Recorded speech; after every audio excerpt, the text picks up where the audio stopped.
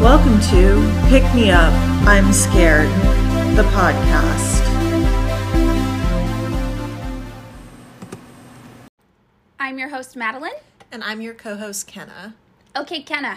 Today we're going to start off our episode a little differently than usual. Oh golly. We're going to do a pop quiz. Okay. You're always really good at them, so I think it's going to be okay. I'm really good at taking tests. Yes. So today's pop quiz is going to go like this. I am going to read off two celebrities, and you are going to tell me which one you think is ranked hotter according to user votes on the website ranker.com. Okay, shoot. All right, so again, remember, not what you think personally. What you think the public thinks. Yeah, because if you ask me who I think is hot, most people are like, ugh! Yes, relatable. So we are going to be like the current day hotornot.com right here, but we're just going to use rich or famous people. Okay, cool. Yes. All right. So, number one. Who do you think most people rank as hotter? Timothée Chalamet or Ryan Reynolds? I mean, I personally think Timothée Chalamet, but I'm going to go with Ryan Reynolds because I feel like someone like my mom would like him. You are correct. It is Ryan Reynolds. He came in second on the list of hottest men. Wow. I know, that's really high. And Timothée Chalamet came in at number 8.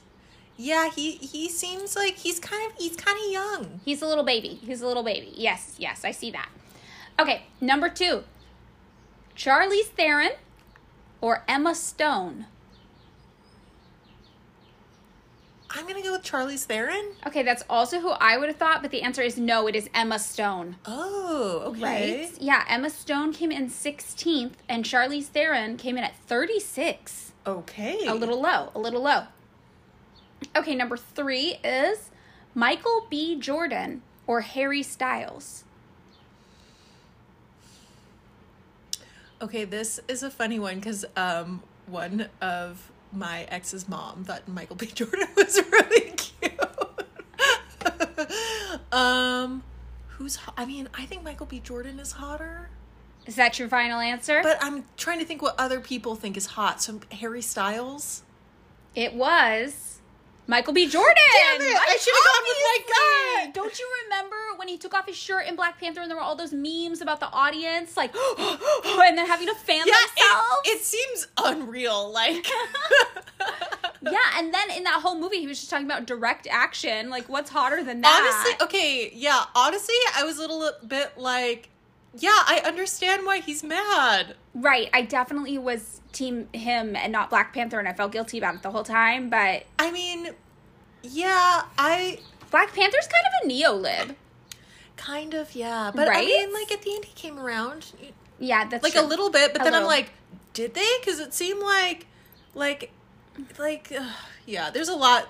It's like, okay, it's like when I think about, like, Harry Potter, Yeah. But, like, when I'm just like, why don't the wizards just share all the magic with everyone so we can live in a utopia? Like, why can't we just, Because Muggle brain explode. That's why. Our brains, our tiny Muggle brains, they'll explode. Right? That's what they call the people Muggles, right? Yes! Yes, I knew it. Haha. I saw those movies once. Okay, so Michael B. Jordan came in 3rd on the list of hottest man versus Harry Styles, who came in at 16th. Wow. I would have thought he was higher to most people, maybe, Yeah. than 16th at least. Maybe it's just because I think, was he in One Direction? Was he in one of those groups? I don't know. I think he was in one of them. And now all I know is that he wears nice outfits. Yeah, like, good. But I assume someone else picks the nice outfits out. I mean, he must like them if he wears them. He has to approve them, probably, yeah. Okay. We got 2 more of these. Okay. Okay, you're warmed up. All right, number 4 is a difficult one, I think. It is Natalie Portman or Anne Hathaway. Well, who? Anne Hathaway was in, like, what was The Princess Diaries. Devil Wears Prada. Devil Wears Prada, yes, I think that's her. Oh, wait, and then who else again? And then Natalie Portman. I'm going to say Natalie Portman. It is Anne Hathaway, ranked 10th, versus Natalie Portman coming in at 76th. Wow. Right? Okay, I'm bad at this. I mean, I was really shocked by that one as well. Okay, and then last is, oh my gosh, I'm just realizing I can't pronounce this man's name. Idris Elba? Idris Elba? Idris Elba. Okay, thank you. Oh, he's Idris he's Elba so hot. or Paul Rudd. Also very hot. But I gotta think about who other people think is hotter. Yes. Oh, I don't trust myself anymore. Paul Rudd? Shockingly, it is Paul Rudd. Oh Yes. my god, he's like Keanu Reeves. He doesn't age. That's true. He does not age. He is ranked number 12, and Idris Elba came in at 36th, which I found shocking because he was named the hottest man in the world or something by one magazine. I mean, very conventionally. It feels weird commenting on people. I know. I know. Like they're trading cards. They're slabs of meat, Kenna. Yeah, but it's like, yeah. But I mean, in my mind, I can't choose. I'm like both. Okay, so do you want to take a stab at who this list says the hottest celebrities are for men and women? Like ranked number one boy, number one girl. I mean, boy, like fucking Brad Pitt. Okay, and who do you think the girl is? Girl. I also like that I'm calling them boy and girl because it's very infantilizing and kind of the gender division is infantilizing. I don't know why, but the first thing that came to mind was Jennifer Lopez. Oh, okay. And, okay. I feel like J-Lo's a very 2003 pick. Very like, I remember her. Okay. You can tell like how long I've been out of the celebrity loop. J-Lo. I mean, I want to just say like Jennifer Aniston because like, oh my god, also an old pick. I know. Wait, hottest now. Kim Kardashian? Okay, so number one on the list is Chris Hemsworth. Oh, Thor. Thor. It's a little shocking to me, but okay. Okay. He seems, I'm sorry, he's just... Yes. And Scarlett Johansson. Really? Oh, both Marvel characters. Both Marvel characters. A lot of Marvel characters on this list, actually. Maybe that's why they made so much money. Maybe. Also, very Aryan, the number one choice. I was actually just thinking that. Very white people, blonde hair, I assume light eyes, but I have not stared into the depths of Scarlett Johansson I want to say Chris that Hemsworth's eyes. Chris Hemsworth has blue eyes. I mean, it feels like that would check out with what I know about American beauty standards. Yeah. This actually makes total sense. Where I like in my because I'm like it's J-Lo. I think that dates me. I mean, I don't even know what J-Lo looks like. I mean, you know what? We were okay. Me and my boyfriend went down this rabbit hole where we watched all the commercials for Now That's What I Called Music from the beginning to the 13th, and we were enthralled. And J-Lo was on all of them, and I'm like, J-Lo is such a hot woman. Okay, I get it. What was like a J-Lo song? I don't even remember. My road, even if you were broke, my love don't cost that was thing. J-Lo? So many good songs. Or like Waiting for Tonight. Oh, I remember that one because there was the music video and she was in the jungle and it was raining at night. Yeah. Yes, and then there was like maybe a pop-up video about it. Yeah. And then there's Jenny from the Block. Yes. Okay, I'm remembering. So these lists, they're always really interesting to me personally because I usually have a pretty hard time understanding how other people perceive attractiveness. I usually just go off people's personal sense of style and their attitudes. So just like staring at a random person, usually who's famous for acting also, meaning you get zero sense of who they are and just trying to decide if they're hot or not. That's like a real challenge. Yeah, okay, so I have failed at this my whole life, and I don't know if it's just my brain or not, where people, like, all through my life have been like, that person is really hot. And I'm like, if you say so. Like, to me... I'm like, everyone looks the same to me. Like, when people would be like, I mean, there were boys who I had crushes on, but usually, it was because they had cool style. Yeah, their little outfits are what make them cute. Yeah, because I'm like, the people that I had crushes on, like, all dressed really good and had good shoes. That is actually what I don't look at the face. I look at the shoes. Yeah, no, I'm very, I think we're very very relatable. similar in Yes. this. I have no idea what people actually look like. I also, though, have shockingly poor facial comprehension skills. You do. So you might have that as well. I hate to break it to you. There is something going on because it literally was like I had to be told by people as an adult being like, that person is hot. And I'm like, okay, so I had to learn. Yes. Yeah. I told you once I dated a man just because everybody around me kept talking about how hot he was all the time. And I did not think he was hot at all. And I was literally with him. And I was like, really? And everyone's like, so hot. The hottest man ever. And I was like, okay, if you say so, I guess I can't squander this opportunity, you know? But I never got it. I never came around. Yeah, I feel like I'm the same way too, where people would be like, oh, look at that guy. He's so hot, or like, look at that person, they're so hot. And I'm just like, mm-hmm. And I'm like, but what are they wearing? Yes. Well, if I had to choose the hottest celebrities, just me personally, I would choose Jason Schwartzman and Zoe Kravitz, I think. And neither of them even made the top 100 hottest celebrities list on Ranker. Yeah, okay. This is just for pure personality sake, because I just saw this video of him in the 90s, Keanu Reeves, being like, what kind of, like, I hear you're single. What kind of girl are you looking for? And he's like, all women are angels. Aww. Yeah, so love that. it's probably Keanu Reeves because Yes. he has an amazing personality and he like does. does good. He dates women his own age. Like, Yes, he does all the donating of the money. yeah, so Yes. that is very hot to me. And he has fun street style. And also, if you ever watch My Own Private Idaho, oh my god, I haven't seen that in a while. I should oh rewatch my that. gosh, so good. And for ladies, when I was like in middle school, I caught a late night showing of Heathers that was just playing on TV, and I'm just like, Shannon Doherty is so fucking hot. Oh, this is why you think Shannon Doherty is hot. Yeah, Heathers. She is hot in Heathers. Yeah. She has very hot girl energy all the time, though. which I we was talked like, about. oh my gosh, like Shannon Doherty, like, Yes. or maybe like, Very hot in Mallrats, also. but also, and then I was like, okay, I think it's only people in teen movies. Like, I was like, Rose McGowan in Jawbreakers, very hot. What's her face in Jennifer's Body? Megan Fox? Megan Fox. So I'm like, you have to be mean.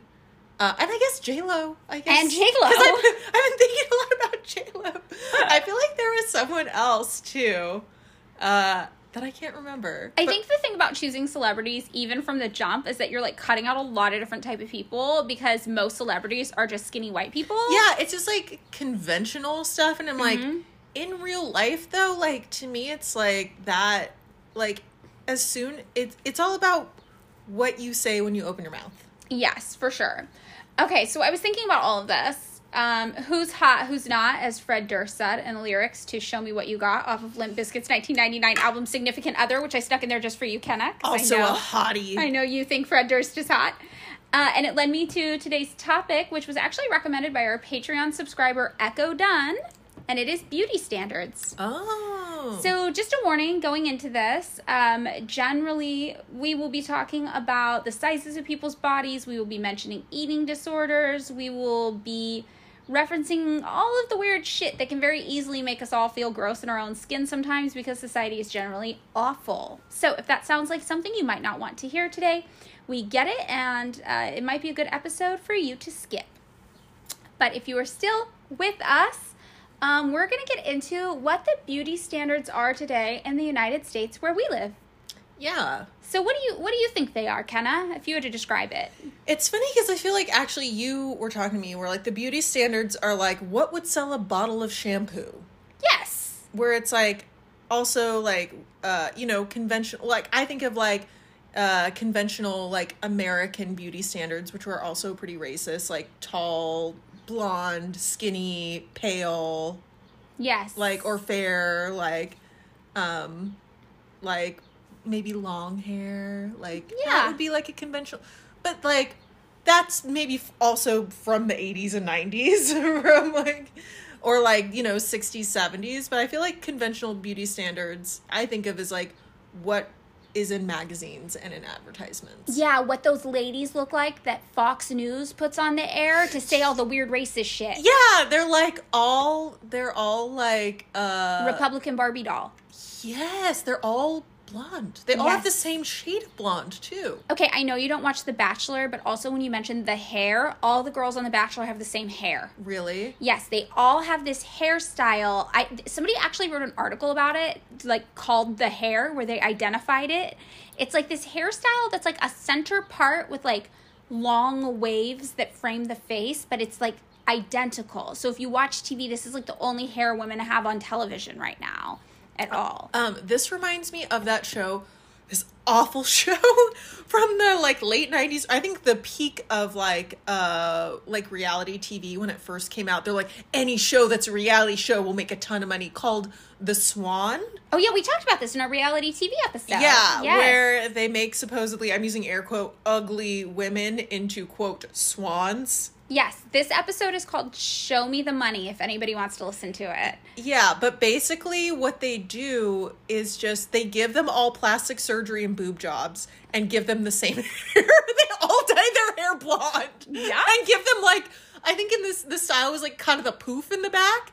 Oh yeah, this was the era of the bump it. Kind of like a bump it style, like yes. Kind of the beginnings of a Karen haircut as we know it. Oh yeah. But like, but I was just like thinking of like, yeah, because they, they have to make them into quote unquote like swans, like beautiful women. So, but they just give them all the same hair and like this. There's only one acceptable hairstyle for women to have in any era. In every generation, a Slayer is not born, but a hairstyle is born. That's for the Buffy fans. So when I was trying to think about this before I started doing any research, I thought that the mainstream beauty standard was pretty similar to you. I was like, okay, they're thin, they're white, they're tall, they have symmetrical faces, small noses, large lips, higher cheekbones for feminine people, like delicate chins, because I remember when we did our dating episode, we figured out that men with a lot of testosterone liked women with small jaws, which was just really weird. That's really funny. I would not be that demographic. Yeah, so delicate chin, small forehead, round face was what I thought. And then for masculine people, I was like, oh, it's probably more like chiseled looking in the face, maybe like a strong brow. And then also maybe well, obviously super buff, because in all those Marvel movies when the men take off their shirts, they dehydrate them for days. Yes. So they look buffer. Yeah, I was like, someone was telling me, like, someone who I was like, okay, they were like, yeah, have you heard about the movie 300? So cool. Like, they worked out, like, every day on set, and they didn't drink any water, and worked out, like, 8 hours a day, and that's why they're so veiny. And I was like, didn't they, like, pass out on set? Yeah, it's really dangerous, and that's like, for men in these movies, they have to be so dehydrated. And I was just like, it made me thirsty just thinking about it. I was like, oh, all these poor, like, actors, like, and, like, stunt people who have to do all this stuff, and I'm just like, ugh.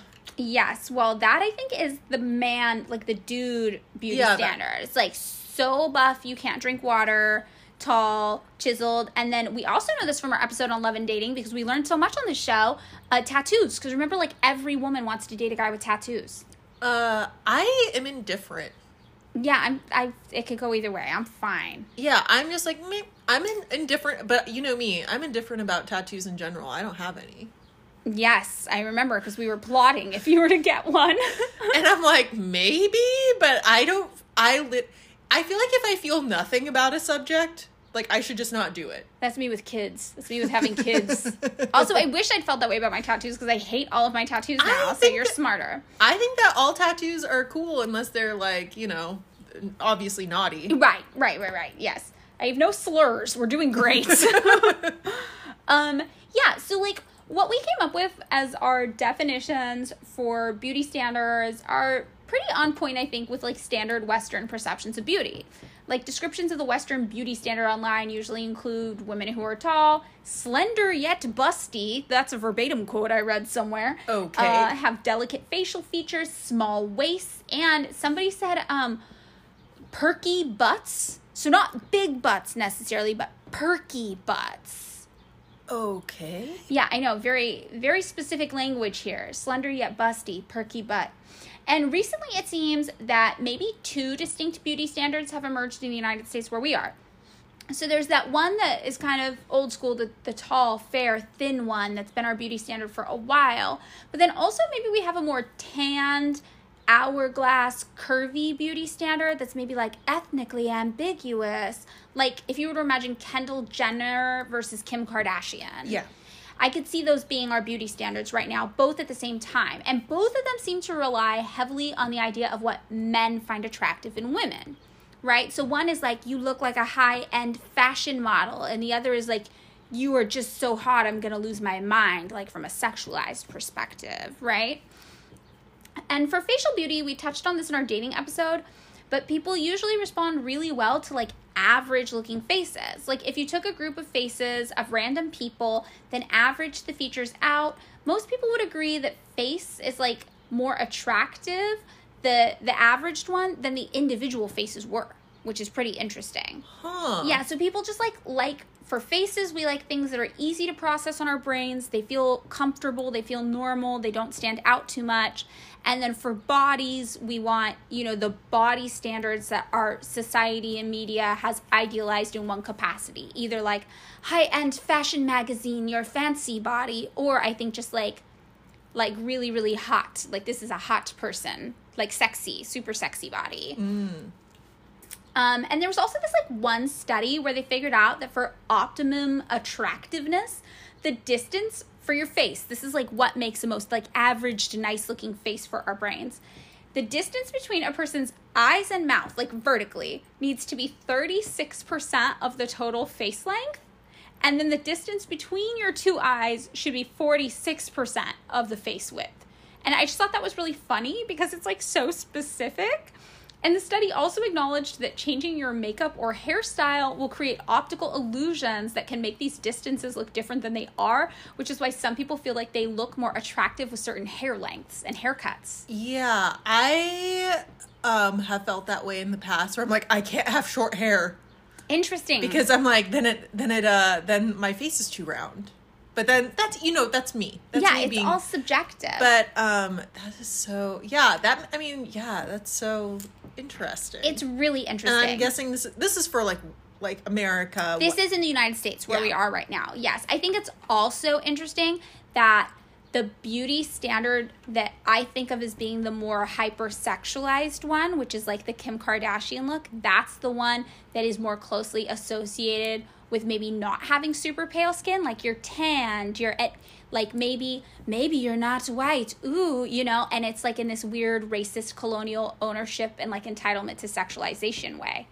Yeah, it's like, it's on another note, it's funny to me how, especially some, I feel like you'll see comments or like I've heard dudes comment be like, oh, like makeup. I don't like when when women wear too much makeup, but then like if you don't wear makeup, like guys are like, oh, what's up with your face? Yeah. Men like the makeup that they can't tell is a lot of makeup, but is actually a lot of makeup. Yeah, or like I've been thinking about those TikTok videos where you see someone who's just like no makeup and then they put on makeup and you're like, I literally feel like you put on someone else's face. Like you just did a hand. So cool. And then people in the comments are like, you're catfishing. I'm like, no, everyone does something to make themselves look a little different. Yeah, for sure. And it's such a skill when people are like, I can make my face look like anything. You're like, you are so talented. That's like, that is so cool. Like, I wish, because I'm like, that's like having a skill, like when you think of like a Renaissance painter, like, or like when people like can paint like perfectly just from like sight, and you're just like a photograph, you're like, oh my god, like that is so cool. I wish I could do that. It's really cool. An interesting thing though is like even with these beauty standards that we all kind of think of and we're like, yeah, that sounds about right. Diana Vreeland, who's a consultant at the Costume Institute of the Metropolitan Museum of Art in New York, says faces go in and out of fashion just like anything else would. So I believe that because like, when you look at like the 20s, there's almost like a round face with the like Cupid doll lips. It's like it's Clara Bow. It's a very round face. Like now, like, isn't it funny too? Like when we see people who are like, that person looks like they're from the 60s or that person looks like they're from the 50s, where it's just like, because I feel like, yeah, like 50s was like kind of more like pointed jawline, like not as round, like if you think of like Barbara Lee or something. Yeah, and then like the 80s, I feel like was a more like chiseled cheekbone. The cheekbones. Yes, more chiseled. Well, today's fashionable look is definitely that Kardashian effect, right? Which experts say most people actually need surgery to achieve. So in the U.S., 4.2 million cosmetic operations were performed in 2016 alone. And the most popular ones were boob job, a.k.a. breast augmentation, and liposuction. Huh. Yeah, people in the U.S. Usually choose to make their butts bigger, their boobs bigger, and their lips bigger. And they choose to minimize their waist, legs, and arms in surgery practices. And when surveyed, 40% of women said that they were open to the idea of getting cosmetic surgery to more closely match the beauty standard, which is about, for the record, twice as many men. Huh. I mean, that makes sense. Yeah, so 20% of men were open to it, 40% of women. And yeah, it does totally make sense because you have to consider that like 72% of women feel pressured socially to be beautiful, and only 4% of women think of themselves as already being beautiful. Whoa. Very low. That's wild to me because it's like a lot. I mean, like a lot of people. I mean, like 4%. What? Yeah, I know. I mean, to me, that's just like, it's like, because society doesn't want you to look, if everyone thinks they look great, you don't need to buy fucking shampoo or makeup. Nobody has to sell you shampoo, so you don't care about looking like the shampoo lady. Yeah, this all came up because I told one of our friends once that there was nothing punk about being attracted to people just because they look like the girls who sell you shampoo in magazines. That was like, when I was like, your criteria, what is your criteria for dating? And it turned out his criteria for dating was that they all had to be 5'11" and wear a size 0. And I was like, you are very narrowing your dating pool. Like, wow. That is, if it happens, that's fine. But to only seek that out seems weird. He sounds cool. So, according to the American Society of Plastic Surgeons, Americans spent over $16 billion from 2018 to 2021 on cosmetic surgery. And from 2018 to 2019 alone, the number of liposuction procedures increased 3%, eyelid surgery increased 2%, and Botox injections increased 4%. And the cosmetic surgery industry in the United States is only loosely regulated. I bet. Have you ever seen the show Botched, Kenna? No. Oh, okay. So I got obsessed with Botched this one weekend when I went to Tahoe with my boyfriend and my best friend. But they're like really into snowboarding, and I just barely learned how to get off the ski lift.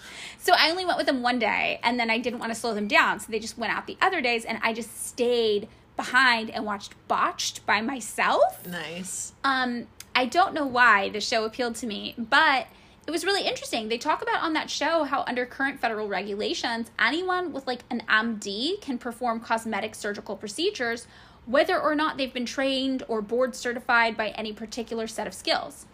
So there are different qualifications to become like a cosmetic surgeon versus a plastic surgeon, and the differences are really, really extreme.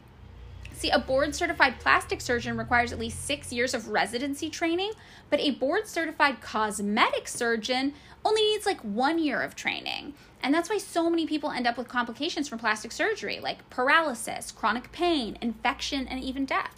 Oof. All in all, 91% of women are unhappy with their bodies.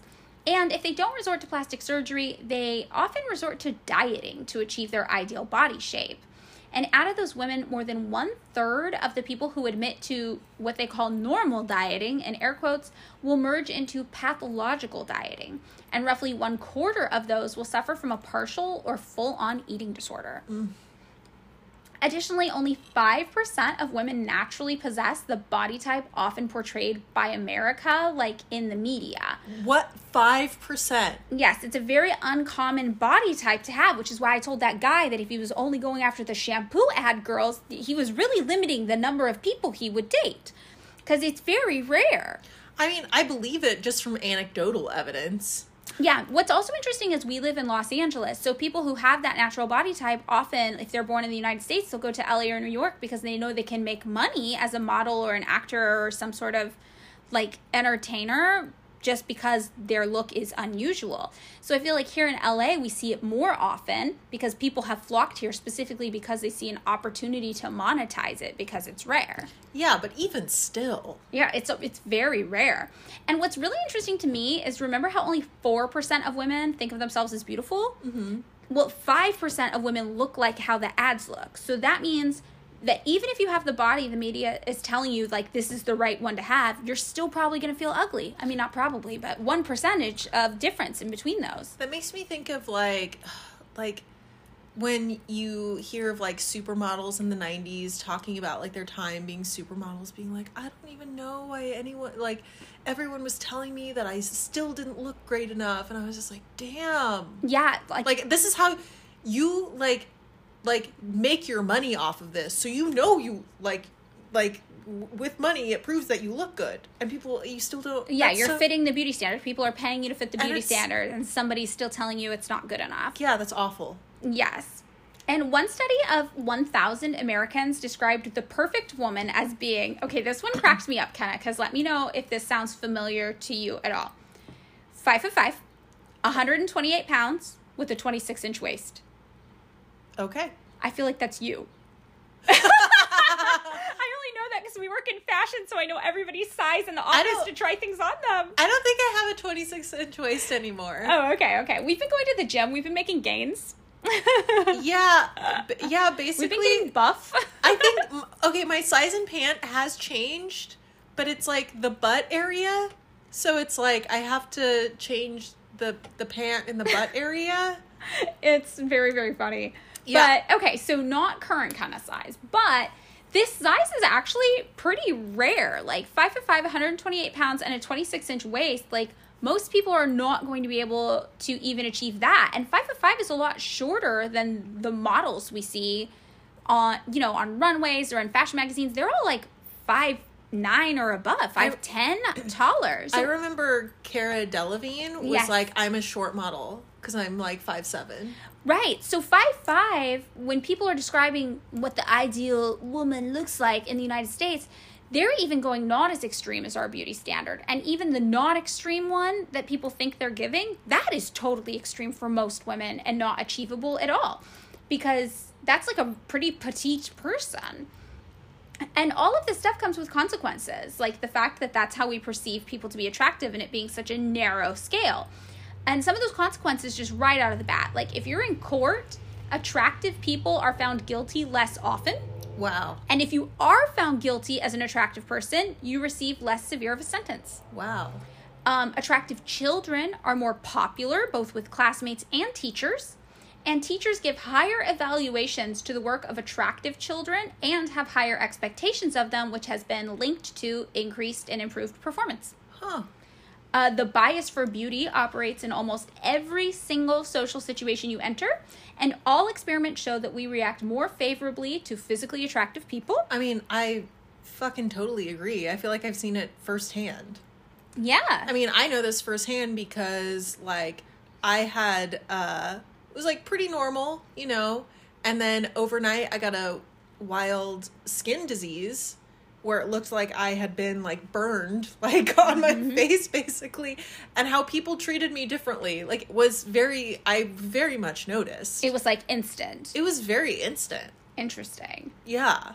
We also have this, like, stereotyped belief that what is beautiful is good, which is totally irrational, but it is actually a deep-seated belief that physically attractive people possess other desirable characteristics like intelligence, competence, social skills, confidence, even moral virtue. Like, if you think about how we talk about, like, I don't know, storybooks, for example, like a good fairy or princess is always beautiful and the wicked witch is always ugly, right?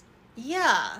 Where it's like, I feel like how people look literally has nothing to do whether they're nice or not. No, it has nothing to do with it at all. I mean, it could be like people are nicer to nicer looking people. So maybe like nicer looking people are nicer because they're getting treated nicer, but only because of how they look. Yeah, and also they're going to have better self-esteem, which means they're going to have more confidence, and they're going to be less susceptible to, like, anxiety or depression setting in. Or, like, people who don't have the conventional beauty standards could actually be, like, overly nice and overly funny, you know, like, funny and, like, you know, really have to try harder in social situations to make up for that fact that they don't fit the conventional beauty standard. So people are prejudging that. Yeah, so it's, like, so much mental energy. Yeah, I also think that, like, if I was going to land on a stereotype, like, maybe it's just the era we grew up in, but all of the hot people in 90s teen movies were assholes. Yes, or, like, basically the hot, I'm using air quote, Abercrombie dudes were fucking assholes. Yes, so we grew up in an era where hot equaled awful. Yeah, you're like, the hot people, they're jerks. Yeah, they're jerks. You want to stay away from them. That's the bias we grew up with. So, like, obviously this is just in the United States, and although there are some common features across many cultures, for the most part, beauty standards vary from place to place, which is how we know that our society is kind of what makes this stuff all up, right? Like, Bruce F. Norton is a political science professor at American University, and he says, what is considered a beautiful face is often influenced by what's going on in society. So let's take a look at beauty standards around the world. But please bear in mind here that I am painfully American, and I am not very well traveled. I've never left North America.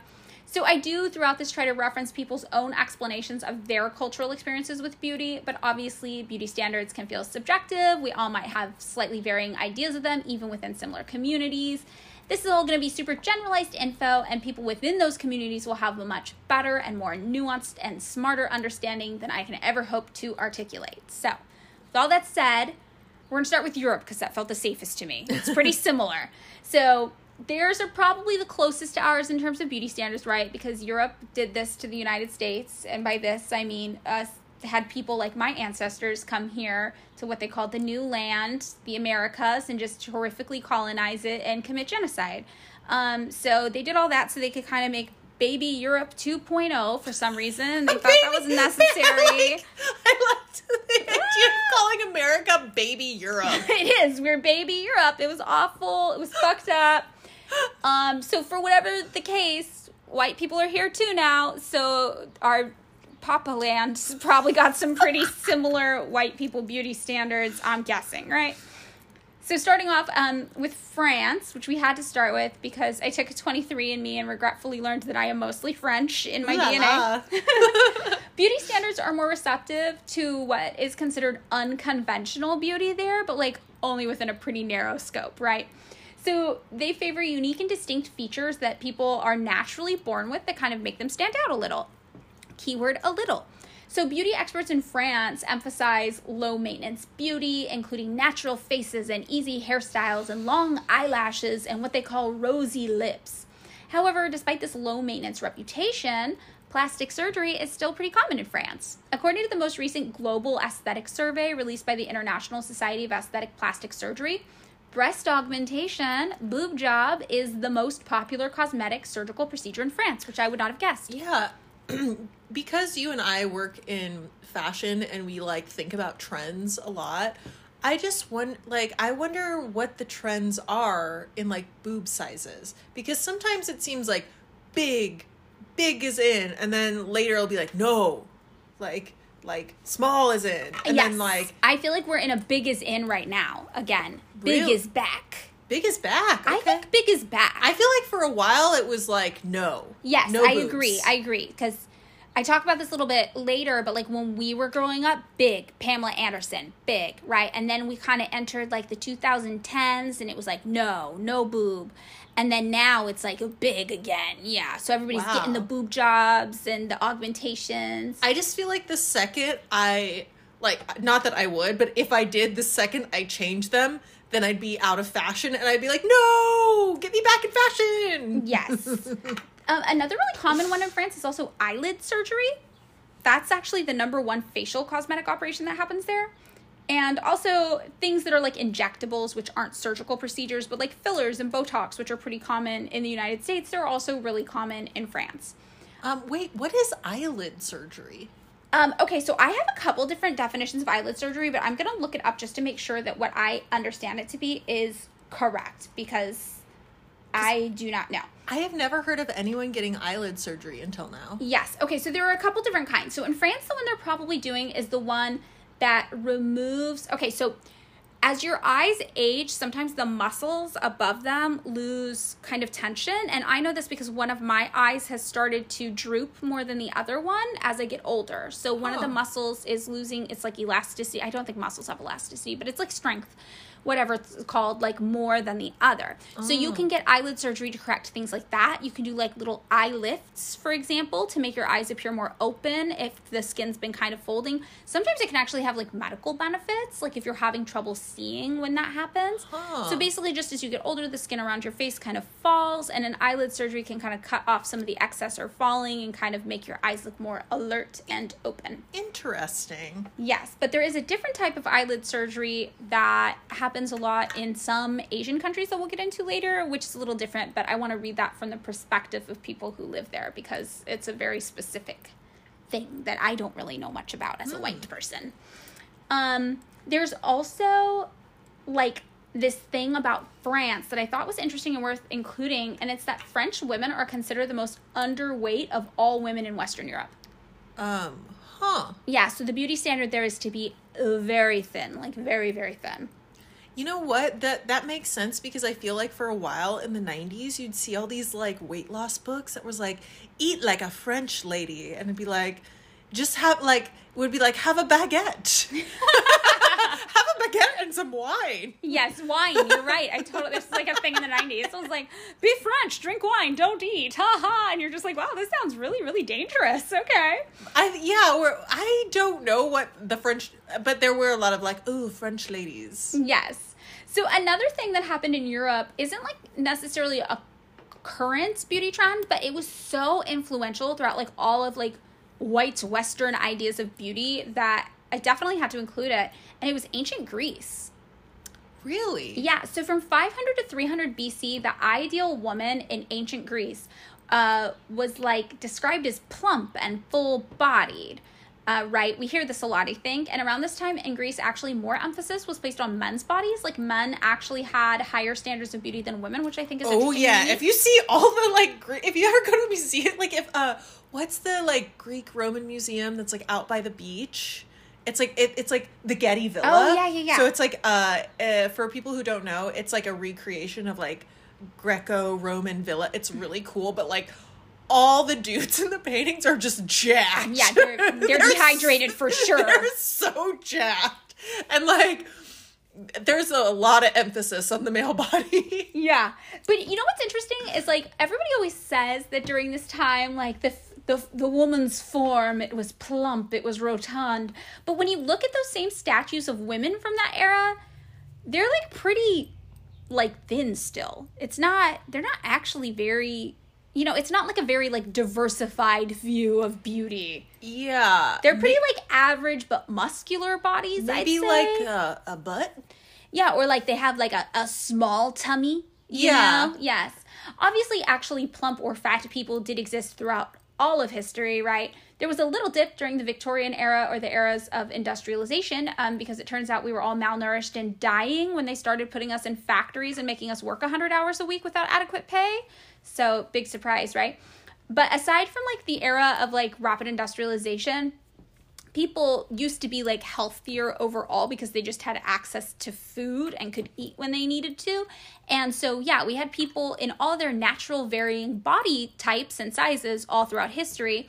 Then in kind of the Victorian industrialization kind of years, that stopped and everyone got really, really small and we kind of shrank.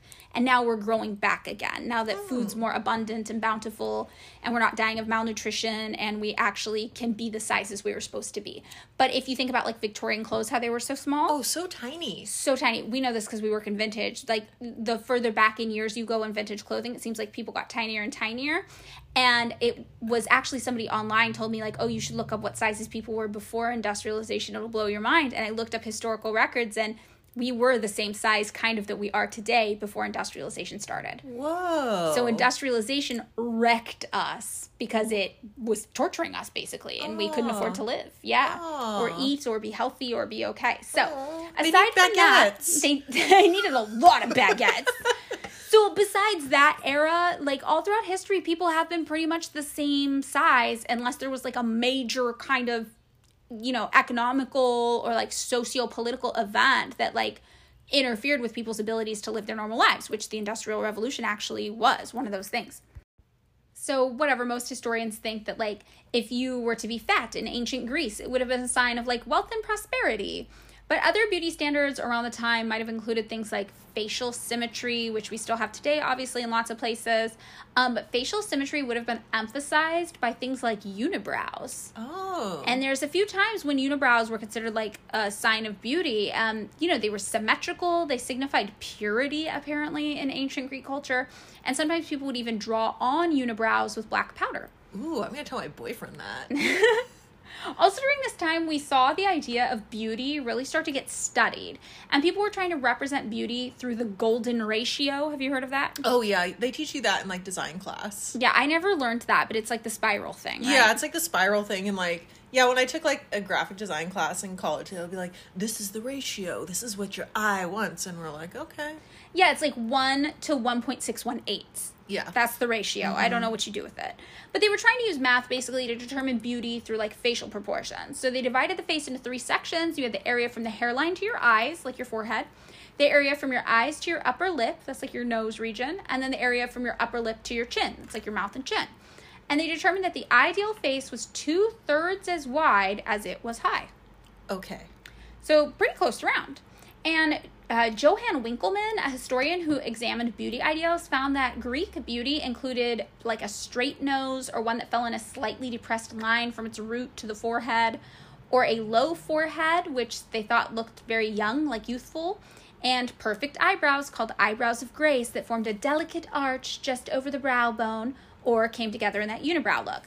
And the ideal Greek mouth was also naturally reddish, people explain, which I'm like, okay, and had a lower lip that was slightly fuller than the upper lip, pretty standard, and a chin that was round and smooth without a dimple.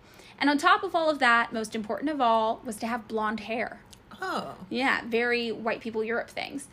Greek women had a pretty intense beauty routine for all of this. They had powders, they had rouge made from roots that they imported from Syria. They had black and red pencils for makeup. They had perfume, and they had white lead to hide wrinkles, which was really common. Yeah, and dye to cover gray hairs. So if you were a housewife, you could get away without worrying too much about this beauty routine because as the Greek orator Demosthenes? I don't know. I mean, it looks like demon things, but that's way too sick of a name to be real. Diameter. Yeah. So this dude said, a man married to have a faithful watchdog in the house. Beauty and gratification of the senses came from the mistress. Ooh. So basically, once you were hitched, you didn't have to worry about looking good anymore. Okay. Yeah, you could just chill at the house. There was actually this really funny story I found where some of like the younger women would be like super bitchy about how hot they were. Like there's this story where they played this game called like Follow the Leader or something like that, where people would take turns being in charge, and whatever they did, everybody else had to do too. So there's this story about this really young, naturally beautiful girl at a party, and she's in charge for Follow the Leader, and she washes all of her makeup off her face, and all the other women have to do it too, but she's all young and hot, so she's like, haha, I still look young and hot, and you all look old and wretched, and then they have to spend the whole party looking old and wretched. It's like this wild story about how much they valued like youth and beauty, and I was like, oh shit, this is crazy. Also, in Italy, during the Renaissance from 1400 to 1700, the ideal woman around that time was described as having an ample bosom, a rounded stomach, full hips, and fair skin. This was kind of during like the Italian Renaissance. And a lot of the artwork showed idealized portraits of women which featured high foreheads, blonde hair, pale skin, long necks, and high hairlines, which were sometimes achieved like IRL by plucking your hairline to make it look like it just started higher up. Oh, wow. And it would also have the added benefit of kind of thinning out your hair, because like thin hair was attractive. All I'm picturing is the guy from Rocky Horror Picture Show. Which, I mean, I'm like, that was the Italian Renaissance beauty standard. Got it. Yeah, it makes sense, because like all the, like, I feel like when you see like the Renaissance paintings, like all the women look kind of the same. Yeah. I feel like you could say that about any place in their beauty standards and time in the media that comes out of them. Yeah. Yeah. So in England, that's if we're baby Europe, England is father England, I think. I thought it was mommy England. Mommy England, mother England. Yes.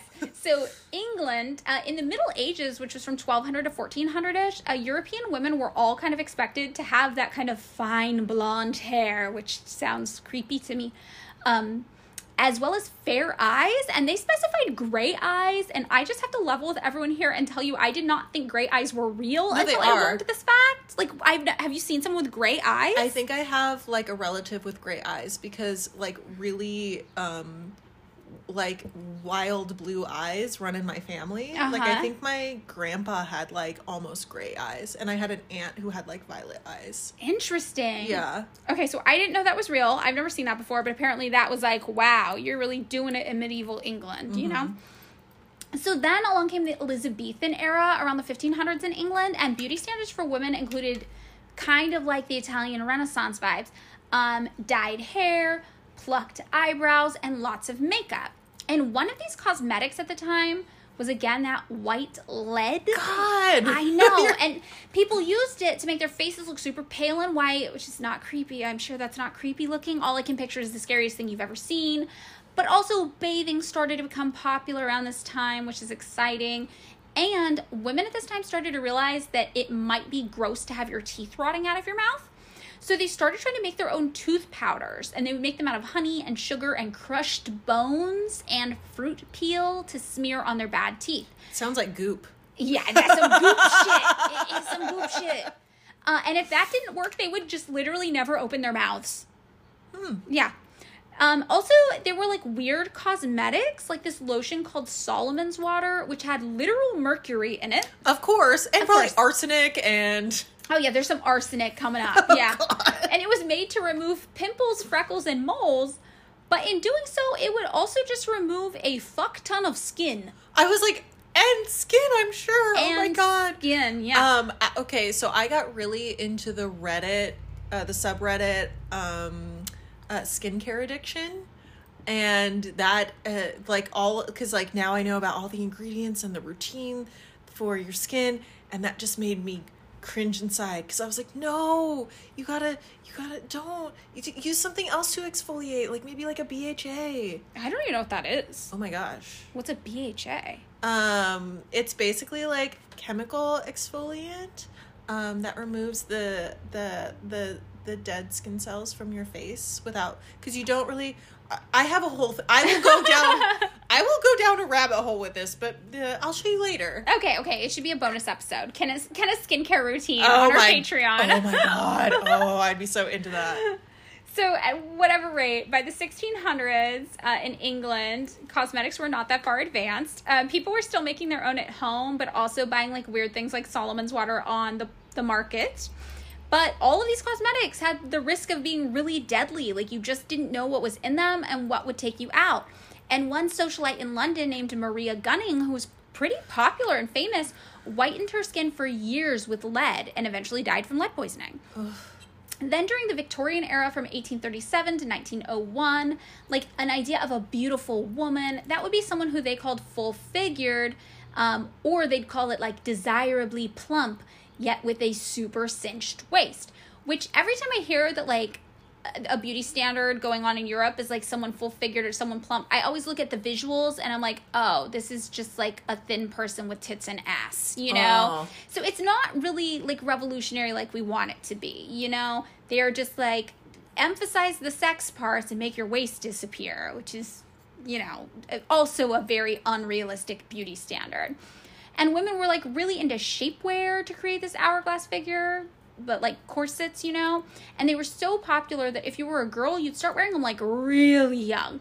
And you'd probably even wear them while you were pregnant later in life. No! Yes. And another thing that was considered beautiful would be a really pale face, because, again, classism and probably racism.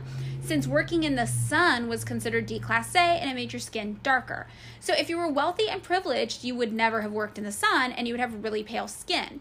So women at this time even poisoned themselves with arsenic and ammonia to try to look really, really pale. Oh my gosh. Also, a goal of Victorian women in England was to look both seductive and innocent at the same time, which is some weird, creepy infantilization shit, I think. A weird part of this, though, was to be secretive about using makeup. Like, everybody knew by now that makeup was kind of dangerous. Like, some socialites were dying. It had arsenic. It had lead in it. And people also, though, associated it with sex workers. So it was very, like, swerfy. And there would be huge debate over if women used makeup or not. So, like, say you went to a party and you looked at somebody and they looked good. Someone else would come up to you and be like, oh, did you see so-and-so? I think they're wearing makeup. Oh, my God. Yes. Still happening here today on the TikTok videos. Who fucking cares? I mean, I care if you're poisoning yourself. Please don't do that. Yeah, you should not poison yourself. Hot take, don't poison yourself. But now the beauty standard in England is actually pretty similar to the US, but they are maybe more obsessed with tanning than we are. And from a global perspective, we're actually kind of obsessed with tanning in the US. Like, we tan a lot more than average people. But in England, people today, they like really are into tanning. 59% of women in the UK apply self-tanner at least 5 times per month. What? So, yeah, like once a week or more. Whoa. And the last place I had anything down for Europe was Spain. And in Spain today, the beauty standard, shockingly, would be being thin, having fair skin, and having long hair. Huh. But unlike some of these other countries, long dark hair would be the beauty standard in Spain. Huh. Makeup, if used, would be subtle and natural, and plastic surgery is actually less popular there than in other countries.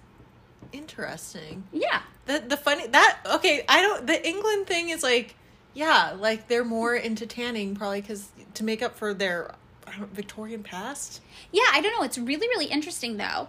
And what we start to see as we talk about beauty standards outside of the US is that in a lot of other places, people actually want to look very pale. Yeah, it's like, yeah, I feel like there's a lot wrapped up in that. Oh yeah, all of the beauty standards you look at, it's like even reading them, you're like, this is stressful because everything is rooted about like colonialism, white supremacy, misogyny, fat phobia. It's like all the bad things. You're just like, oh wow, this is like a sandwich of awful with more awful in the middle. It's like a really visual representation of capital. Yeah, it really is. So, okay, aside from Europe, I thought we'd talk about the one other country in North America besides Canada, because I feel like Canada is probably pretty similar to the United States in terms of beauty standards. Yeah, America Junior. No, just kidding. To our Canadian friends.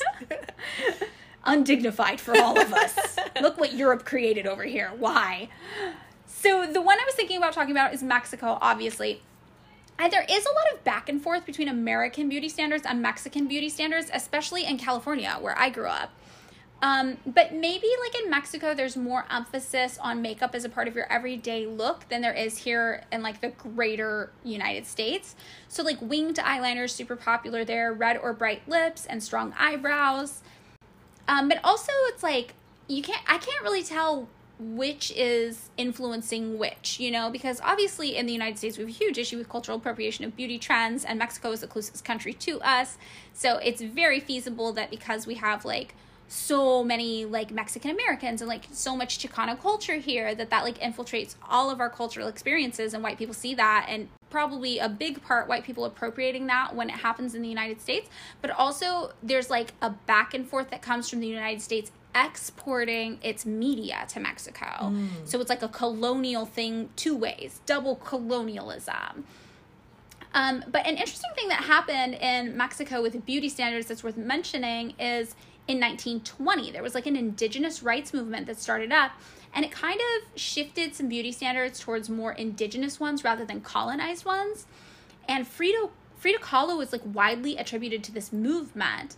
But indigenous perspectives point out that her involvement was like complex and bordered on appropriative. And I actually didn't know about this until Fernanda, who works with us, told me about this. She was explaining, because her family is Mexican, and she's like, oh, Frida Kahlo is actually pretty problematic because she wasn't indigenous at all. So her father was a German immigrant to Mexico, and her mother was mixed race. So her mother probably had a little bit of indigenous roots in her. But Frida didn't have like an indigenous lived experience. However, this did not stop her from using imagery of the Tehuana, Zapotecs, and Juchitan people in her art, which were indigenous people. And as Yamali Habib writes in Be Latina, but that movement was a current of opinion rooted in colonialism. What it really did was to idealize the indigenous past from a white perspective and stoke the fires of pro-economic modernization nationalism.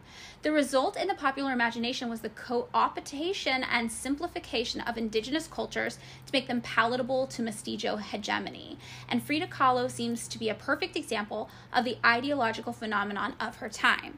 So basically, one of the things that she popularized is she would take like aesthetics of indigenous like Mexican culture, like especially like dresses and clothing, and she would put them into her artwork.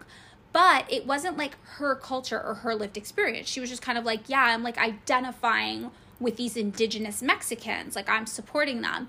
So a lot of people who were part of indigenous communities are like this borders on appropriative, like this is really interesting that she somehow became like the spokesperson for like changing beauty standards in Mexico to gear towards more indigenous and less colonized, when she herself was the result of colonization to some extent. Her dad was a German immigrant. So very, very interesting. I was not aware of that until Fernanda told me about that at work. And then outside of North America, if we get into South America, in Brazil, the beauty standard for women usually includes a bigger butt, right? Like that's where we get the BBL. Oh, yeah, the Brazilian butt lift. Also like thicker or more muscular legs, wider hips. And in Brazil, people openly acknowledge there that being more attractive is essential in things like job hunting or securing a future. So plastic surgery in Brazil is usually free or low cost in public hospitals. And Brazil is the second most popular country for plastic surgery in the world. Whoa. The United States comes first. But the most popular procedures there are still the same as ours. They're liposuction and breast augmentation, but they also do a lot of tummy tucks and breast lifts. And people there talk about how they're emphasizing the need to like look to be what they consider to be like good in a bikini. So they're like, the whole thing is like, I'm on the beach, I'm going to be in a bikini. I need like the bikini body, which is like, you know, it's a really toxic idea, obviously. But an interesting thing about Brazil is because it's a tropical climate, makeup is less relevant because it's going to sweat off your face, right? So it's like if you ever lived somewhere super hot, like you try not to wear a lot of makeup because it just comes off and it becomes a whole mess. So that's something that's not as popular in beauty standards of Brazil. Then in Chile, Ignacia Uribe says that women used to feel more pressured to be thin in order to be beautiful in Chile. But now the emphasis is moving back towards just wanting like stronger or what she calls healthier bodies. So she says to be beautiful in Chile is to be healthy. And then in Venezuela, breast enlargement surgeries are getting popular again. And lots of people, I guess, there will get them for their quinceañeras, so for their 15th birthdays. Whoa. Yeah, and it's pretty common to, like, gift somebody a gift card towards their breast augmentation or something like that. Whoa. Yeah, very interesting, right? I feel like here in the U.S., like, you might not get a boob job for your 15th birthday, but I feel like rich kids probably get nose jobs for their 16th birthday. I feel like I've heard of that from people. That makes sense. Yeah, so we do something similar, just in an American way. Yeah, I'm still like, whoa, nose job when you're 16? I know, it's interesting. I mean, people can do whatever they want, but... Yeah. When I was 16, I would have been like, car, please. So then moving out of like the Americas, if we go into Asia, Asia's obviously a huge continent. But there's the Kayan people in Burma who stack brass coils around their neck to lengthen their necks, which is considered part of the beauty standard there. And also there's conflicting information about if it's just like an optical illusion that makes your neck look elongated or if it actually does have an effect of like stretching your neck out at all. I found conflicting information. Then in Iran, beauty emphasizes having dark features, sculpted cheekbones, defined eyebrows, winged eyeliner, and matte lips. And I was like, oh my gosh, this makeup part sounds like how I do my makeup. I have never been to Iran, though, but that is very interesting. So I felt an affinity with that one as a white person, which I probably should not have done. But then in Vietnam, there's also the La Hui tribe, and they paint their teeth black to symbolize like readiness for marriage, which is a custom that used to be popular in some other places in Asia, too, including Japan at one time. Have you ever heard about that? I feel like I've heard about that. In Japan, also, like, now the goal is to have very healthy looking skin. So it's emphasized with, like, sheer foundations, lightweight lip colors, and super blendable cream blushes. Like, very, like, fresh looking face is, like, the beauty standard there. Then in Pakistan, Anna Saber explains, beauty standards that have persisted are largely rooted in colonial past, where feminine beauty was defined as having fair skin, almond eyes, long hair, and a petite figure. Standards in Pakistan and America definitely vary. America has a diverse population, which means the concept of beauty is more heterogeneous. In Pakistan, since there isn't a lot of ethnic diversity, the yardstick for what is beautiful is fairly homogenous. Saber also explains many women have this obsession with being fair. Lightening and bleaching is a multi-million-dollar industry. And also that body hair is almost taboo in Pakistani culture. There's a lot of pressure on women to undergo painful and time-consuming rituals of waxing, tweezing, and threading every last body hair. Saber says parts of her Pakistani culture that she, like, loved for beauty that don't exist in the United States as much would be things like putting almond oil in her hair to keep it, like, shiny and silky, as well as wearing kajal, which is black kohl eyeliner that's different than the eyeliner you can find in the US because it's, like, more creamy. So she I think is from Pakistan and currently lives in New York. So I found this thing of her talking about her experiences because I figure people can talk about their own understandings of their culture's, like, beauty standards way better than I can, right? So she was explaining that beauty products in Pakistan are largely derived from nature, contrary to the chemicals in most products in the US. So she says natural recipes for face masks and hair products, for instance, have been passed down for generations from our grandmothers and mothers. The Western world is only now catching up with this trend, with desi products such as turmeric that are all now the rage among Hollywood celebs. When I see this, I sort of chuckle to myself because my ancestors have sworn by natural remedies for years and people are only now starting to catch on. So another one that I thought was interesting is Iran. This is the place, too, where, like the US, nose jobs are super popular. And people were talking about how they're, like, in their culture, some rich people use them as a status symbol and will even leave their bandages on longer than they need to, just to be like, oh yeah, I got a nose job. That's how rich I am. And I was like, that feels like a very American thing to do. Yeah. That's like a capitalism move. Then over in China, in the Han Dynasty, around 200 BC through 200 AD, the beauty standard was a slim waist, pale skin, large eyes, and small feet with long black hair, white teeth, and red lips. And that whole small foot thing was achieved usually through foot binding, which I feel like we learned about in the United States, maybe growing up, foot binding. Yeah, maybe. Yeah, it's like a status symbol at the time achieved by trying to touch your heels and toes together and wrapping them. So kind of like corseting, but for your feet. Oh, ouch. Yeah. By the Reng Dynasty from 618 to 907, women were plucking and painting their eyebrows in dramatic contours, and they tried to make their lips look like flower petals, which sounds cute. Faces were painted with red, black, and yellow beauty marks to hide imperfections. So I kind of liked that one. Sounded fun. I liked that one. I also saw something, side note, where somebody was talking about how American subculture is trying to replicate beauty standards of 1930s German cabaret.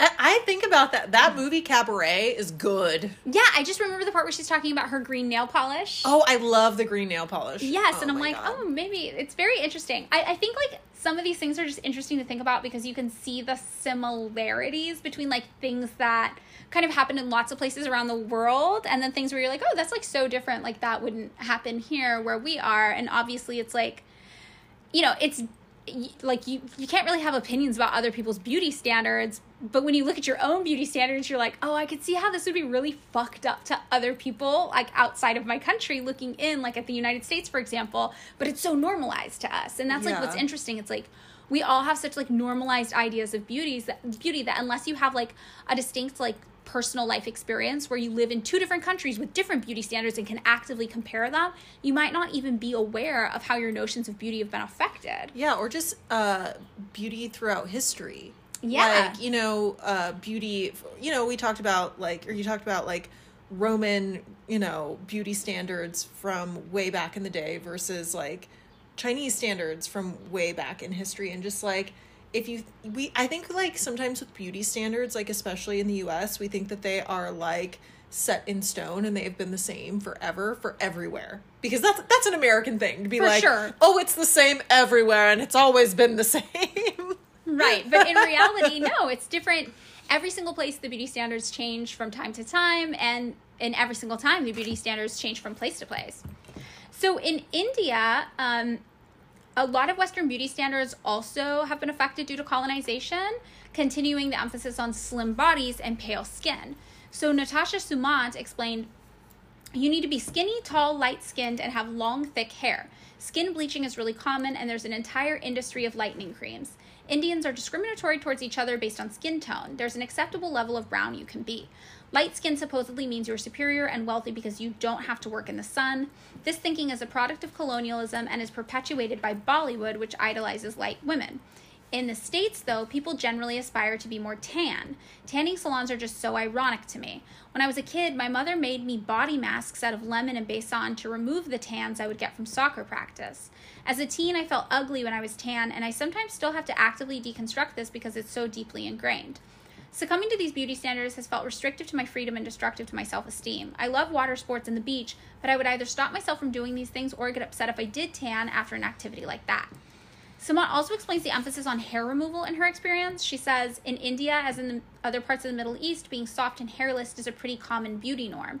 Having perfectly threaded eyebrows and waxed arms and legs. In the West, women don't tend to shave or wax their arms, and when I moved here from India, I always found that odd. And obviously, I think it's just interesting because a lot of the things about I feel ugly because of this thing that in my country, people try to look this other way. It's it's interesting that it happens to people everywhere, because here, yeah, we do try to tan, especially if you grew up in the 80s and 90s, everyone was tanning all the time. And you would feel ugly if you were too pale. People would kind of shame you for being too pale. Or I was actually talking about this the other day. When I was growing up, the beauty standard in the United States in the late 80s and early 90s was to have a perm. Oh, yeah. So, we all wanted super curly hair, but then you talk to people who grew up in the United States at different times or had different, ethnic or cultural backgrounds. Say you were a black woman with super curly hair, and you're like, oh, really? Because I was made to feel like shit for having curly hair here. I had to chemically relax my hair and straighten hair. So, I think it's just, really interesting. I'm like, oh, is anybody winning with any beauty standard anywhere? No, because I feel like it's, to me, it's just, another form of, control in society. Right. And obviously people who exist in more proximity to the beauty standard where they are have a lot of privilege. So some people are kind of winning, right? But it is still under this guise of this weird capitalist patriarchal domination. Yeah, to me, I don't even know how you would quantify this, but if like you said, in our current day, only 5% of people meet that beauty standard. Right. I would dare to say throughout history, the beauty standard has most likely not been the average. Not been or not the average, but it's been very narrow for a reason. Yeah, I have some statistics coming up that are interesting, but the beauty standard, the representation is more narrow now than it was in decades past, but we're coming out of that now within the past 20 years. So it is interesting because there was a point where it kind of hit this heightened extremity, people started getting skinnier, taller, and that was accelerated hyper mode. Yeah, in the mid 2000s. Yeah, and by people I mean the representatives of beauty, the beauty standard people, the shampoo catwalk people. The shampoo people. Yeah, exactly. Sumant, though, also acknowledges how American beauty standards have impacted India. She says a lot of American TV airs in India. Also, everyone has access to the internet now. And so certain American standards have seeped into Indian beauty standards, especially the emphasis on being skinny. It's pretty apparent between generations. Grandparents who were born in colonial India think the younger generation is starving themselves. Past standards required women to be voluptuous with big boobs and large hips, much like the old statues you might see in ancient temples. Now, every girl is trying to look like Cara Delevingne with thick eyebrows and really skinny bodies. I've seen some people trying to look like Kim Kardashian, too.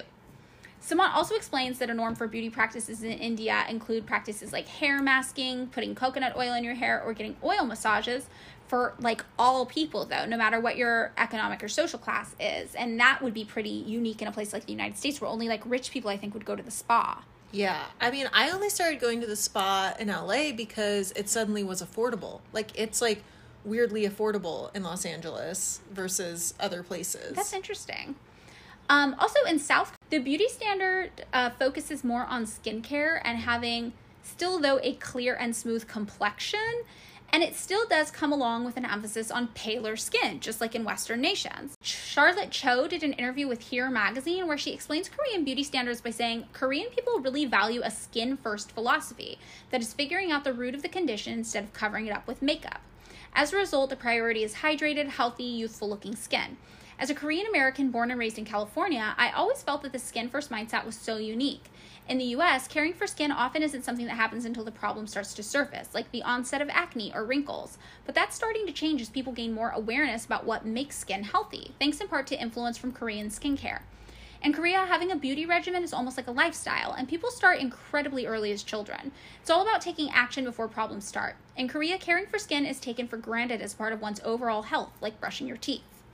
And then Alicia Loon, who owns a beauty company, explains the skin expression, as it's so often called, is all about healthy, radiant, glowing skin that looks well hydrated from within. And that's in the context of like South Korean beauty. There's also an appreciation for having little bags under your eyes or little pockets of fat, which makes your face look more cheerful, especially when you smile. And there's even a cosmetic surgery you can get to add these little fat pockets into your face if you'd like. Cosmetic surgery in South Korea on the whole seems to be actually pretty popular. Gallup Korea found that roughly 1 in 3 Korean women between the ages of 19 and 29 said that they had already had cosmetic surgery. And one popular surgery was double eyelid surgery, which makes eyes appear larger, and another is jaw reduction to slim the chin and create a V-like face shape. There's also rhinoplasty to make the nose bridge appear higher up, and the end result is usually pretty subtle. Not like in the United States, you know, where you would want a like demonstrably different look after your plastic surgery, probably, you know? Yeah. Like a BBL is like a pretty extreme look. Oh, yes. Yes. So similarly, despite not having overt colonization in Thailand, the beauty standard is also pale skin, a petite body, and pronounced eyes and nose. So then in Africa is obviously huge, but one of the countries that people talk about a lot is a country called Mauritania. And this is interesting because their larger bodied women are considered like way more beautiful, and thin people are considered undesirable and just encouraged to gain weight. So being voluptuous is considered a symbol of wealth and beauty there. And like, this is really where when people say voluptuous, you look and you can be like, oh yeah, look, this is like a fat person. Okay. Like you actually see that more than like when in Greece they're like voluptuous and you're like, yes, a size medium, you know? In this country, you're like, oh no, this would be somebody we would consider like plus size in the United States. So we really do start to see like fat as the beauty standard here. There were even feeding camps they set up there to encourage young girls to gain weight, which is interesting because it's like a reversal of like the camps we have in the United States. That would never happen in America. No, we try to make people lose weight. Yeah. Ugh.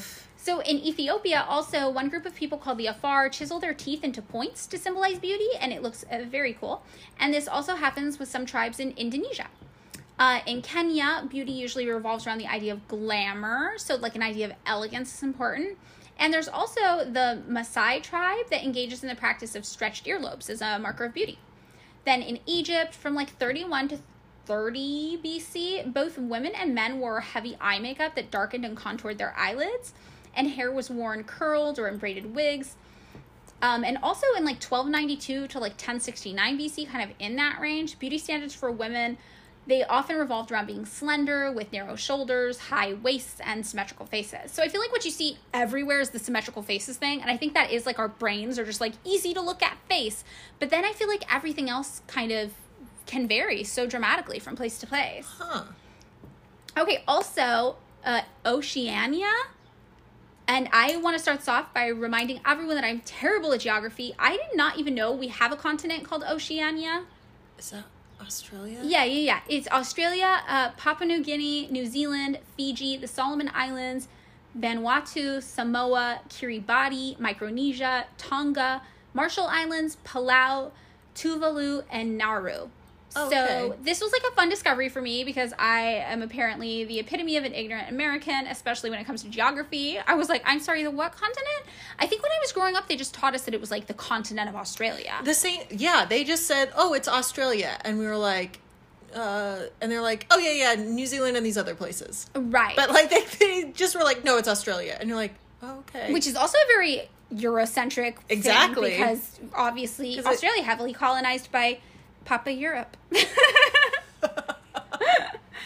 In Australia, beauty experts there report that the ideal aesthetic is like a natural and fresh-faced look, right? And also emphasis on smooth, blemish-free skin. People are really into the skin thing. Yeah. Very interesting. And then windswept hair, like you're just like, oh, I'm just on the beach. Oh, I'm just, which is interesting because I feel like all of the cities are on the perimeter of Australia now, and like Indigenous people live in the center. So all of the beauty standards are for like mirror like white people living around the perimeter. That makes yeah. Yeah, you're like, I'm on the beach. I'm white. Haha, fun. I guess I've never been to Australia. I don't know. Windswept hair. Yeah. I guess like beachy hair. Okay. Yeah, and then in New Zealand, the Maori people, the beauty standard often includes face tattoos called tamoko. And for women, it would be on the lower part of the face, like your chin and your lips. And for men, it could be like your full face. And they are very nice looking. They look very cool and good. Cool.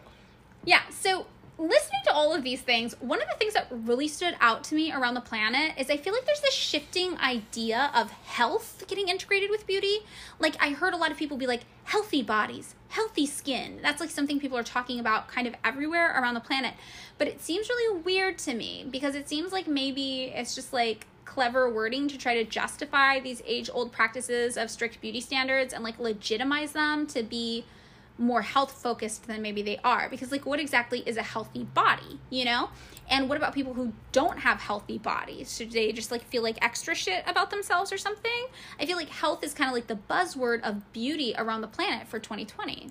Yeah, it seems very like ableist. Yeah, right. It seems a little ableist. It seems very also still just as hard to maintain, because it's like as someone who like struggled with acne like for most of my teenagers and still has acne as a 35-year-old woman, like I can't just make myself not have acne, you know? It doesn't work like that. Yeah. So it's like this interesting idea that it's all within your control if you just do the right skincare products. And I'm sure lots of people do have great success with their skincare routines and like their skincare routines. Yeah, I mean, I do, but it's also just like, it's not going to work for everybody else. And I would never be like, this is the thing to do. I'm like, yeah, it works for me. You wouldn't talk to strangers about how healthy your skin is? Healthy. I don't know if it's healthy. It's just skin. I mean, it's better than it was when I had the skin thing. Yeah, that sounds like way better. But honestly, my skin is better because of drugs, like pharmaceutical drugs. I'm like, yes, hardcore, hardcore drug use. Oh, wait, okay.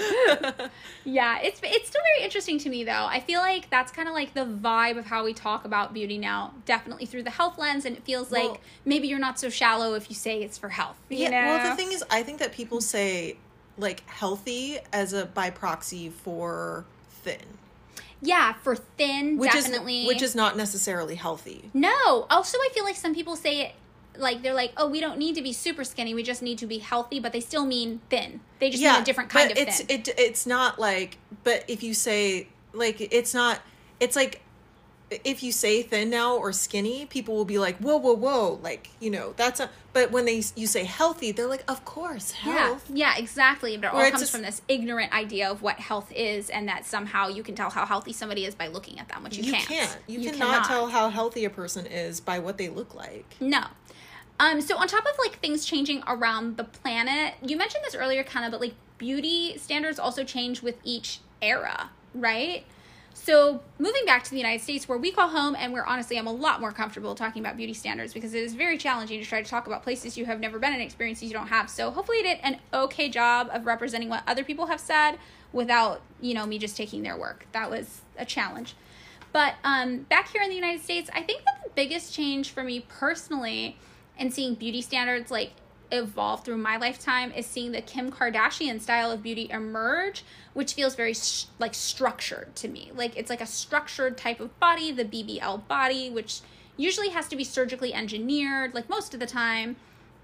However, I don't necessarily feel like the emergence of that hyper-structured surgical body is more damaging than the beauty standard that came before it, which was the one that emphasized being so extremely thin that everyone was just dying of eating disorders. Like, when we look back at the history of beauty standards in the U.S., it seems like we just see different types of unobtainable. Yeah. Right? So it's like you can't like pit them against each other and be like, maybe this one was worse for people or this one, because like they're all just kind of weird and bad and destructive. Like I saw somebody online be like, okay, people love to talk about how horrible corsets were, but like was corseting in the Victoria era, how much worse for people was it than, for example, wearing low-rise jeans that only came in 4 sizes and a crop top. Yeah, and it's like, and I think, you know, beauty standards, we mean like the popular cult, like mainstream media, which is like not everybody individually. Like. Right, exactly. So if we were to like start maybe in the 1920s in the United States, kind of, what do you think like the beauty standard was in the 20s? Oh, like we were talking about like Clara Bow, like with the like very like kind of like round like moon face, like those like really like thin eyebrows. Like I like those eyebrows. Like They're cool. Yeah, the really thin eyebrows with like a little nose and like little lips, like tiny lips. Yes, I get that. Yeah, for sure. And then it also, like, you had like a flat chest, a straight waist, and an overall boyish figure, and everything was kind of androgynous. And then women even wore bras that acted almost like binders and would like flatten their chest. And then they would sometimes wear like loose clothing to make them look straight and curveless, like loose mini dresses, you know? And this kind of came along with the rising popularity of the bob haircut, which is obviously a short haircut for women, which was super new and shocking at the time. Kenna, did you ever read Bernice Bobs Her Hair? No. Okay, so it's this short story by F. Scott Fitzgerald, and it's about a dorky cousin who has to spend the summer or something like that with her cool, popular cousin. And the dorky cousin is named Bernice. And the, like, cool, popular cousin is so mad that Bernice has to come, like, harsh her mellow, you know. She, like, got to take her around. She's embarrassing her everywhere with her cool friends. And it came out in 1920, so it was very much, like, of the era. And basically the cool cousin is like, look, if you're going to come around and harsh my mellow and hang out with all my friends, you cannot embarrass me. I am going to teach you how to be cool. So she teaches Bernice how to be cool and likable and flirty. And one of the ways that she teaches her to be likable and flirty is to make a bunch of jokes with the boys all the time. So one of the recurring jokes she gives her is about how she's going to bob her hair because it's so ridiculous in 1920. It's so extreme. Only like a feminist type of woman would do it. So she jokes with the boys like, oh, are you still going to love me when I bob my hair? Like, wait until I bob my hair. So then what starts happening is that Bernice gets so good at doing this that she becomes the more popular out of the two cousins. And the first cousin gets really jealous. So one time at this party, you know, Bernice is getting a lot of attention for the boys and she's talking about how she's going to bob her hair and they're all laughing about it. And the cousin is like, hey, you've been saying that a lot. Are you actually going to do it or what? Because I don't think you will. So Bernice is like, oh, I guess my cousin actually thinks I should bob my hair to get attention from these people. So she's like, I am. Yes, let's do it right now. And they all go to the hair salon and they all sit and watch while Bernice gets a bob. And the second Bernice's hair is cut off, she's suddenly not pretty, not interesting to all of the really basic popular kids who weren't ready for this kind of flapper subculture that was emerging as early as 1920. So instantly, none of the boys like her anymore. Nobody wants to go on a date with her. No one wants to hang out with her. And the story ends with, you know, Bernice cutting off her sister's hair or her cousin's hair while she's sleeping and taking like a carriage out of town. I really like the story though. I think it's a really interesting story because it touches on beauty standards and petty rivalry between women for male affection and how easy it is to manipulate boys into liking you if you want. It's like all the key points of my interest, you know? But I love it too because it really sums up like what it was like for America entering that kind of roaring 20s beauty standard and how shocking it was at the time. It'd be the equivalent of your really normal friend making a joke about getting a mohawk. Yeah, and you're like, fine, do it. And they're like, I will. Or shaving your head, you know? Yeah, like something that people were doing for sure. But yeah, so whatever.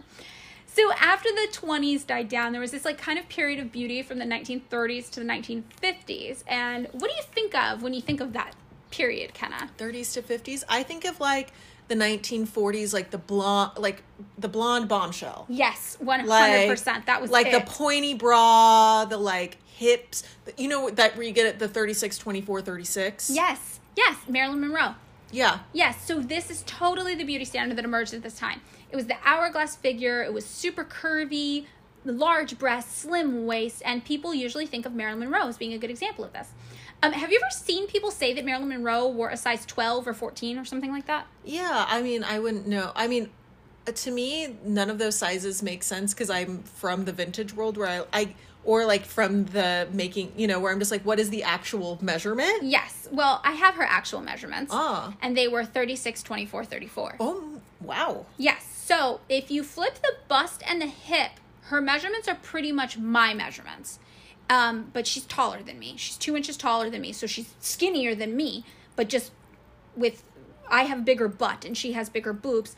And I wear a size extra small. Yeah, it's so interesting how size labels change. Yes. But also one dressmaker released her true measurements from like a fitting, because this is just what Marilyn would write. She would write like 36, 24, 34 as her measurements when she signed things. But one dressmaker released her true measurements after working with her, and they came in at a 35-inch bust, a 22-inch waist, and a 35-inch hips. So like a size small top in today's standards, a size extra, extra small waist, and a size small hip. Huh. And again, at 5'5". Yeah, I mean, that makes sense because, like, you know how Kim Kardashian wore her dress to the Met Gala? Yes. I'm just like, yeah, we're, like, I was, like, very petite. Yeah, so the beauty standard may have been curvier than the 1920s boyish figures were, but it actually wasn't, like, super revolutionary. Yeah. In fact, models at Marilyn Monroe's time usually had an average of a 25-inch waist, so she was actually skinnier than other models throughout most of her career. Wow. Just with a little bit more boobs and butt. Although her weight did fluctuate from time to time, you know, because she's a human being, and that's what happens to us. So sometimes experts are like, maybe she got up to a size large sometimes, but for the most part, she was still a pretty thin woman, possibly maybe being a mid-sized woman at one point in her life. For reference, though, everybody, of course, knows this by now. Yeah, the Kim Kardashian thing. She wore one of Marilyn's famous dresses to the Met Gala this month and reported having to lose 16 pounds to fit into the garment, which people got really angry with because she had to lose 16 pounds in 3 weeks, and it was really unhealthy and not a good thing to be promoting. And she even had to tie the back of the dress closed over her butt because it only kind of fit her in the end. And then she had to carry that jacket to cover where it didn't fit over her butt.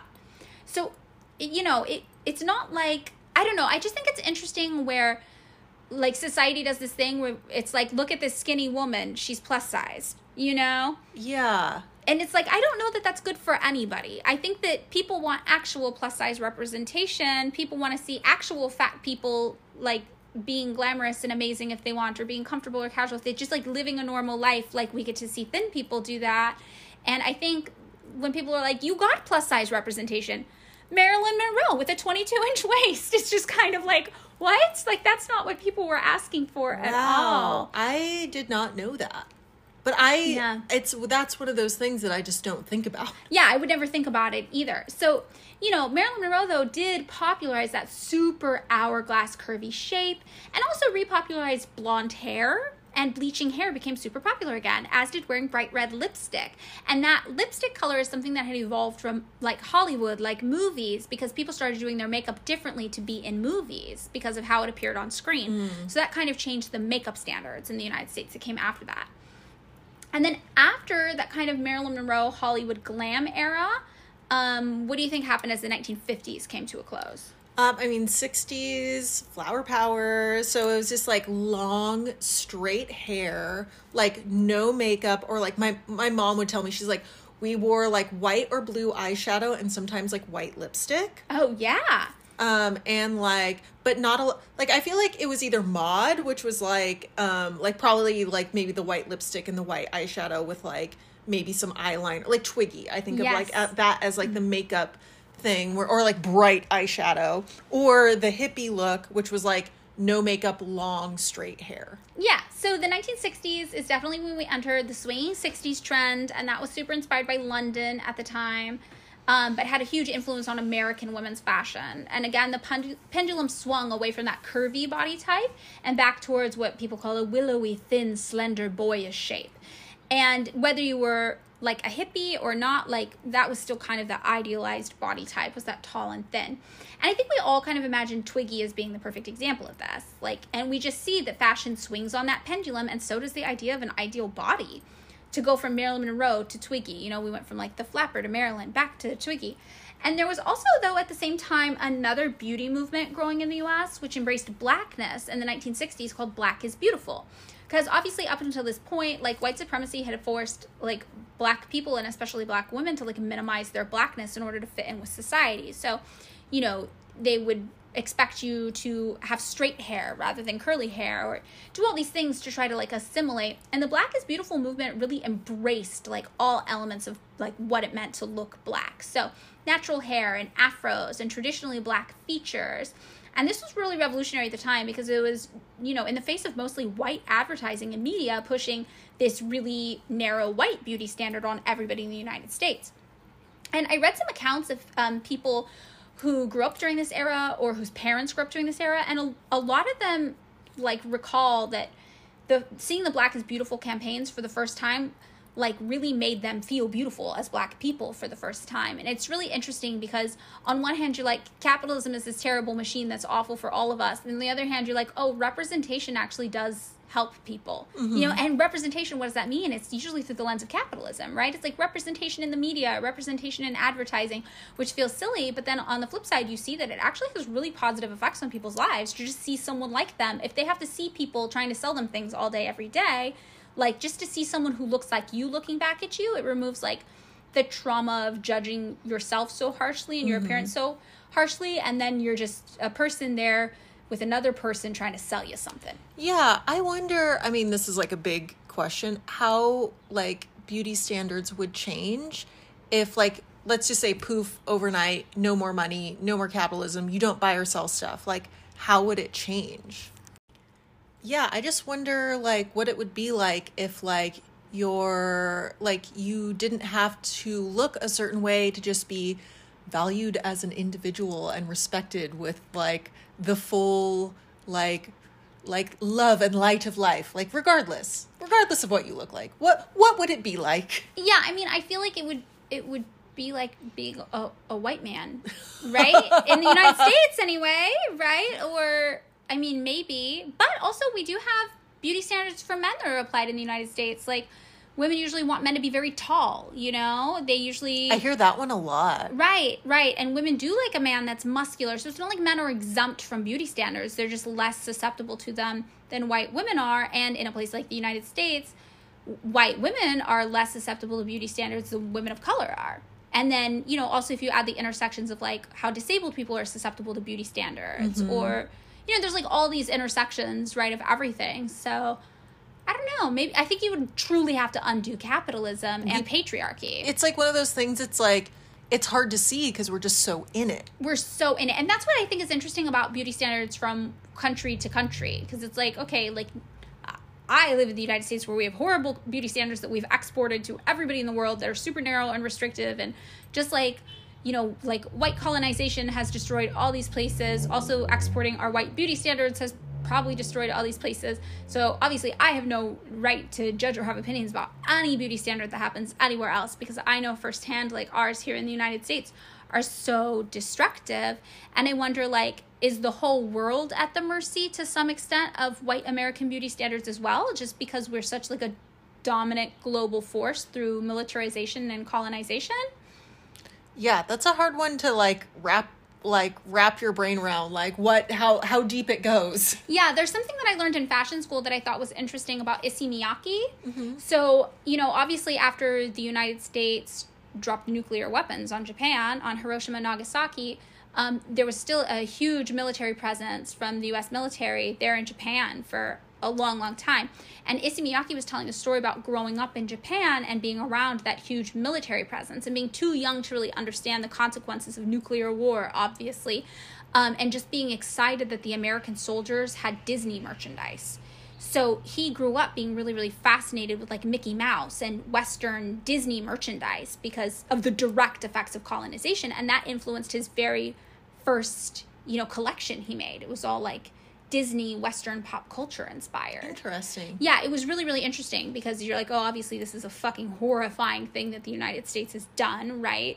Like, we're the only country in the world that's actually used nuclear weapons, and we did it in this horrifying way.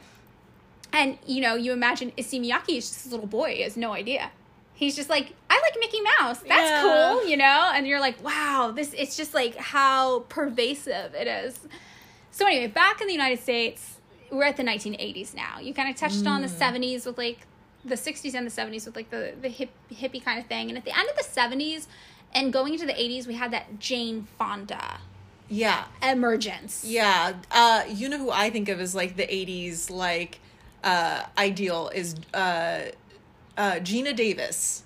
Yes. Like in like what's that movie? Like Earth Girls Are Easy. Oh, Or yeah. Weird Science. Like Yeah. kind of like the perm, the curly hair. The perm. And then like it's like a very like if you see like I feel like that was the emergence of like everybody had a poster of someone in a bikini possibly drinking a beer.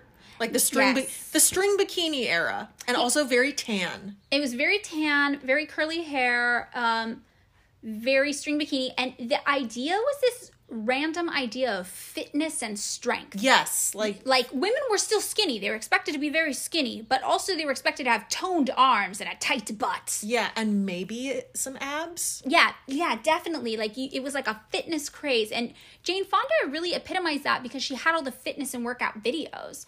And this is that era where everybody was spending a ton of money, remember, on like home exercise equipments and gyms. So it was this very like work out, get buff, build muscle, beauty standard. Like wearing like leotards. Yes, this was the leotard era, which I think we talked about maybe in our mall episode. Yes. Yeah, the biker shorts with the thong leotard over it. That was it. And you could just wear that. Leg warmers, they were like part of gym clothes that people just started wearing out. I kind of like that style because like I feel like I'm like when I'm like around my house because I'm just like I'm loose. Yes, it's comfortable. It's really comfortable. Yes, but it also is very bodycon as a fashion trend. It's very tight to your body, so you have to be really comfortable like with people just looking at your body. Like especially you ever see somebody who's wearing like skin colored leggings and you're like they're just naked, I'm uncomfortable, and then you get closer and no, they're just leggings that happen to be the same color as their skin. Yeah. I mean, it's a very like vulnerable way to dress because you feel very exposed with everything being so tight on your body.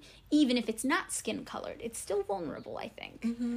Yeah, so all of this, then we hit the 90s, which is when you and I started to get conscious.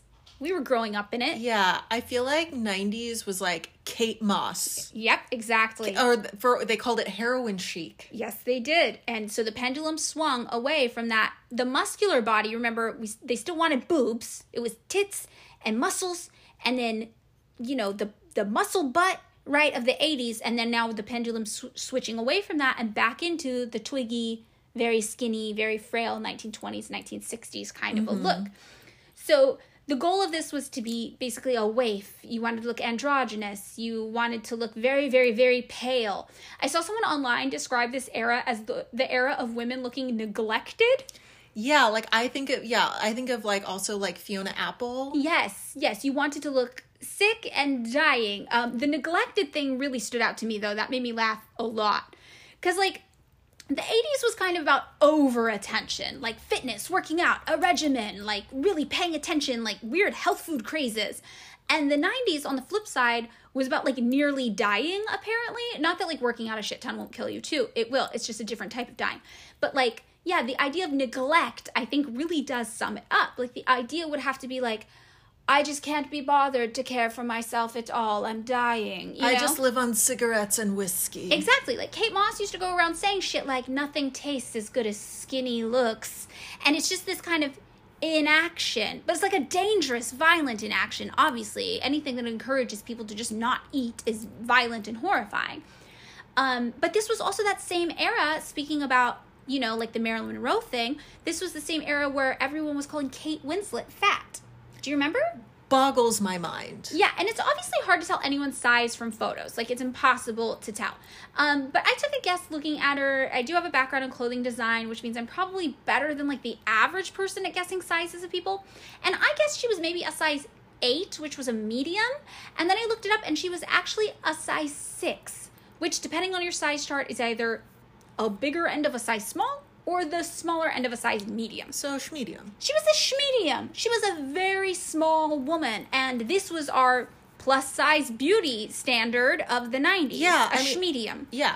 And also she was tormented and bullied for being a fat woman, in air quotes, big air quotes around this. That's fucking crazy. I know, it's wild. It's very, very shocking that this was presented as being like diversity. It reminds me of one of my friends who's a model who is like a size small, but happens to have like boobs and a butt. And she has told me that lots of times she shows up on set for photo shoots and she realizes she's been cast as the plus size model. Oh, wow. Yeah. And she's like, I wear a size small. Like, I am not the plus. What? You don't, what? I cannot be your plus size model. I'm a size small. Book a plus size model, you know? So I feel like that's kind of the same treatment Kate Winslet got, you know, around this time. Yeah. Oof. Very, very interesting. And one of the theories for why the 90s convinced us all that Kate Winslet was a fat person is this idea of an increasing polarization of weight presentation in the media, which is super interesting. So basically we had these ultra skinny models in the 90s, which were presented as being beautiful.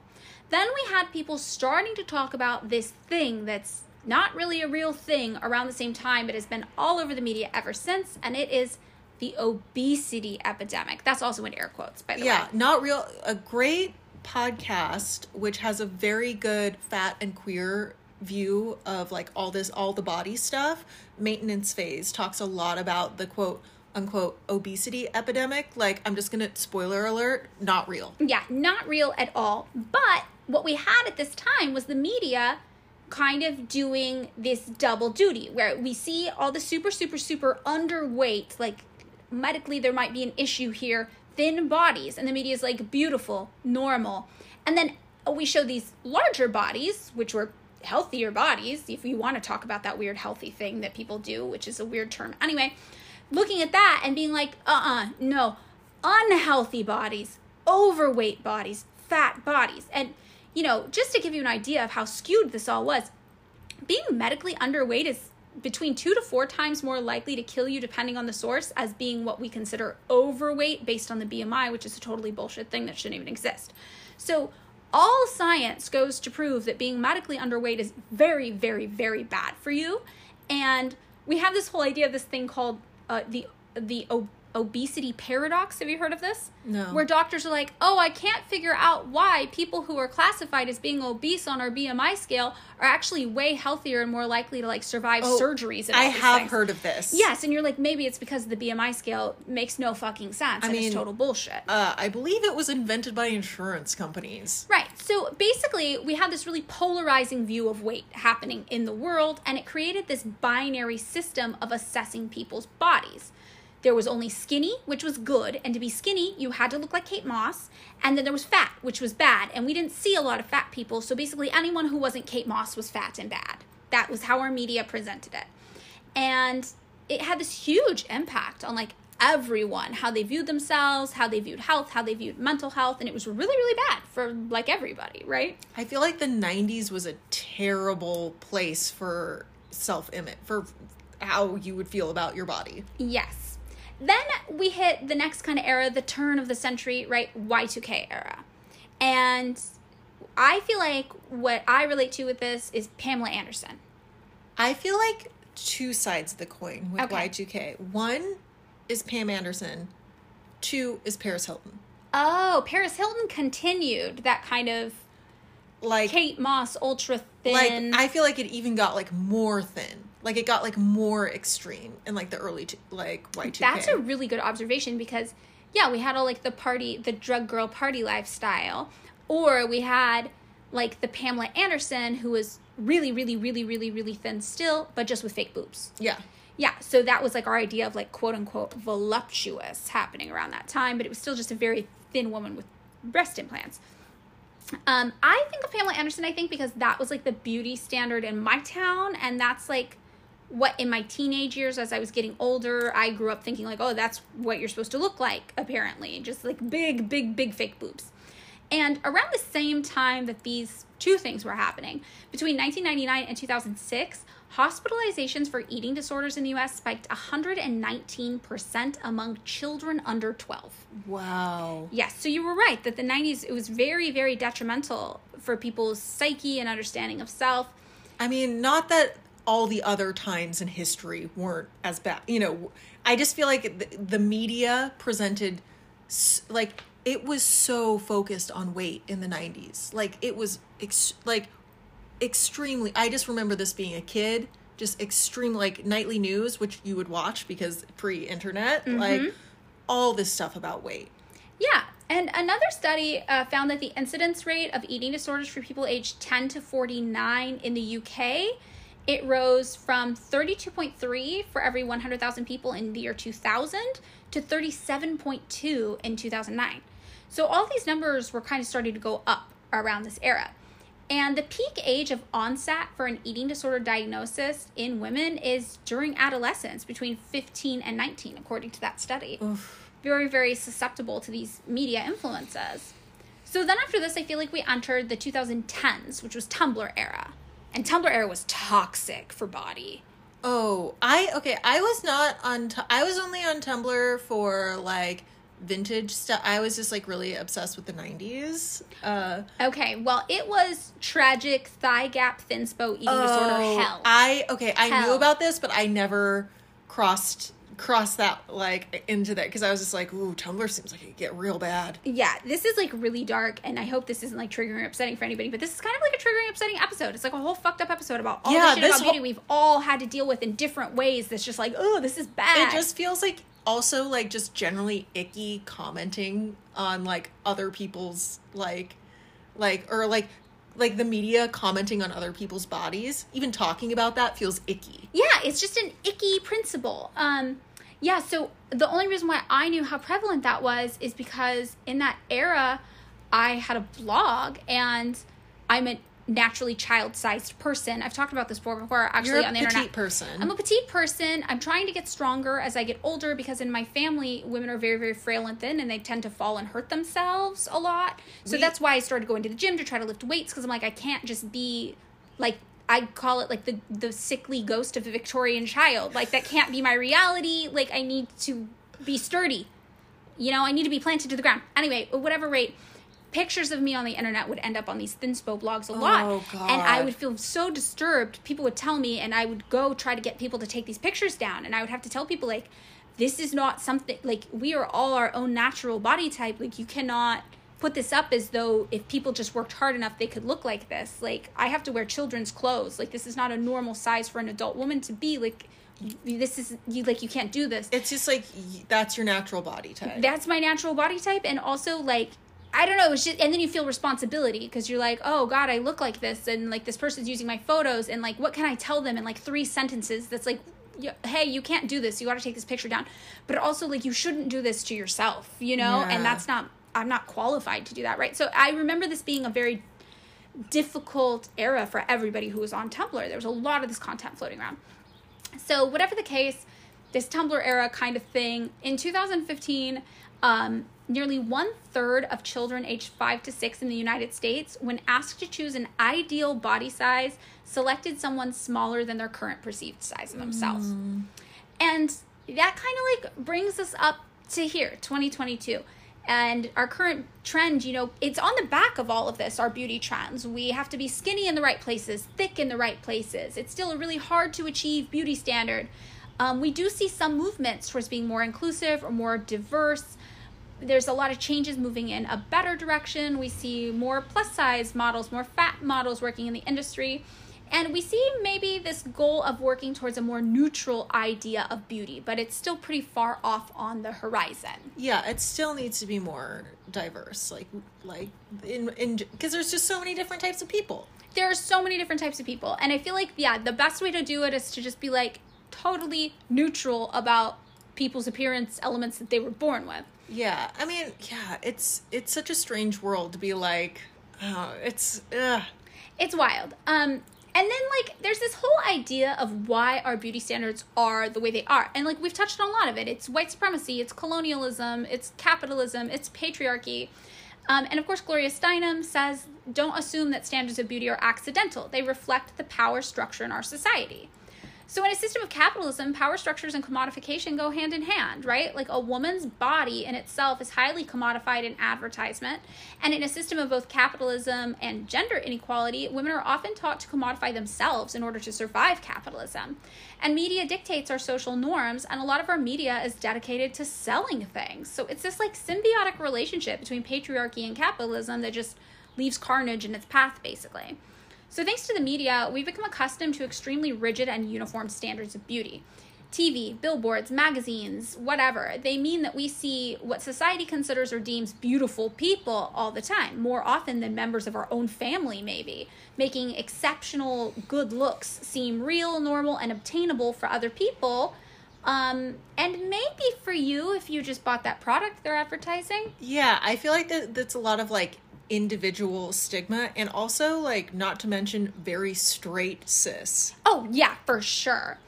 And then there's like this whole way it ties in with capitalism is moving away from strict standards of beauty. That means trouble through the lens of capitalism, and often in very direct and literal ways, right? The diet industry is a $72 billion industry, and they profit from making sure the beauty standard stays as unachievable as possible. The harder it is for you to ever meet the beauty standard, the easier it is for them to sell you products.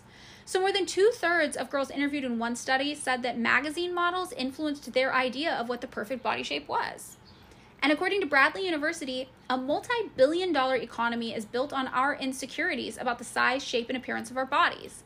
The leading beauty industries, fashion, cosmetics, weight loss, and cosmetic surgery, realize greater profits the more dissatisfied we are with our appearance. It's hardly surprising, then, that these industries spend millions of dollars promoting beauty ideals that are almost impossible to achieve.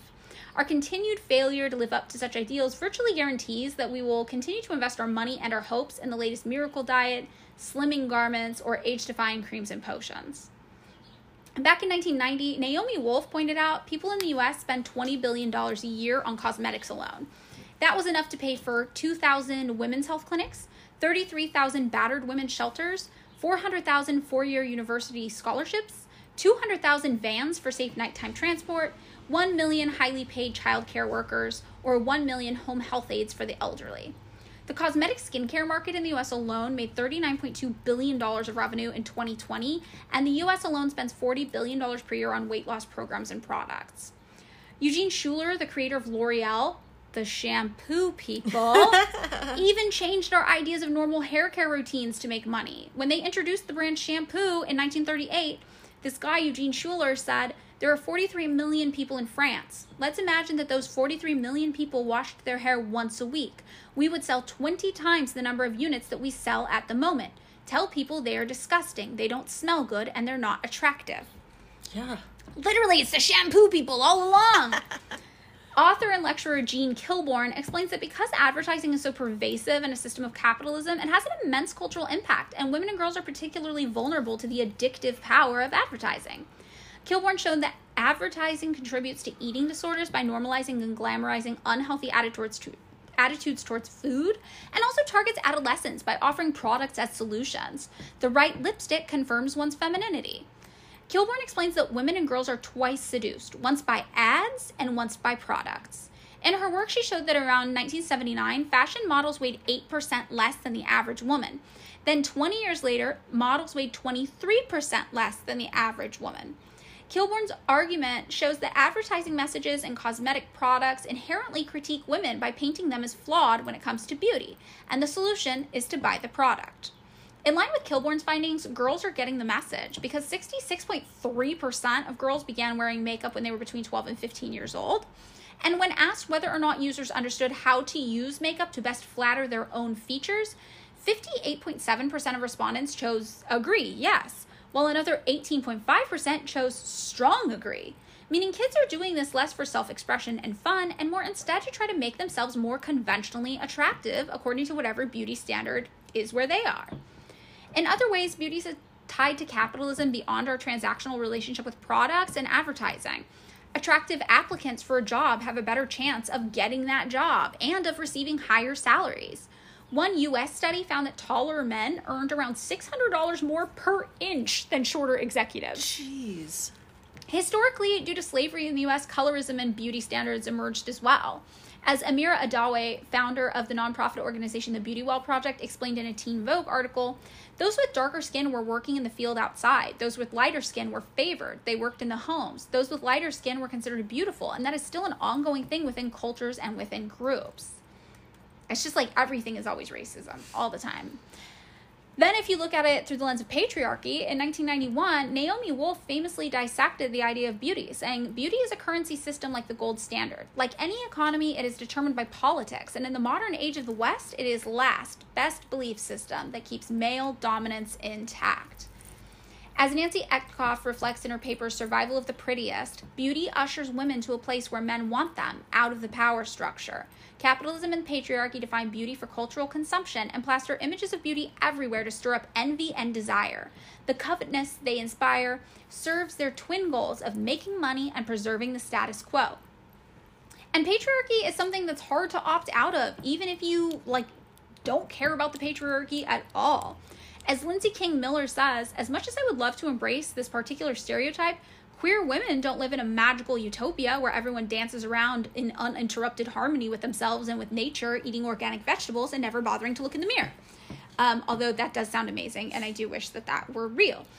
The patriarchy even affects people in queer spaces, though statistically, which we've talked about before in different episodes, most notably All of Our Grandpas Are Creeps, about how straight men are all attracted to teenagers. Yeah. There are definitely different standards within, queer communities for beauty, and the beauty standards and expectations are less rigid and less focused on youth overall, especially with queer women. It's also worth noting, though, this is really interesting, that bisexual women are more likely to connect their BMI to their body image than their lesbian and queer partners. And perhaps most interestingly, more even than straight peers and than lesbian peers, bisexual women engage in body checking with most prevalence, which is where you look at your body in the mirror maybe and you're like, oh, this is big, oh, this is small, oh, this should be different, oh, this is weird. And bisexual men also report encountering more weight discrimination than gay or straight peers. So for some reason, bisexual people are having more statistically body image issues than their straight or otherwise queer or lesbian peers. Interesting. Yeah, isn't it interesting? The recent study sought to figure out the psychological effect of beauty standards. There have been a lot of studies like this, but this one was pretty interesting. Scientists traveled to an isolated region of Nicaragua where residents don't have electricity and lack access to television or film or the internet. So there were 80 volunteers, men and women, who participated in the study, who lived in this village. And first, they were all asked to describe their ideal body type. Next, they were shown images of models. So half of them were shown 72 photographs of plus-size models.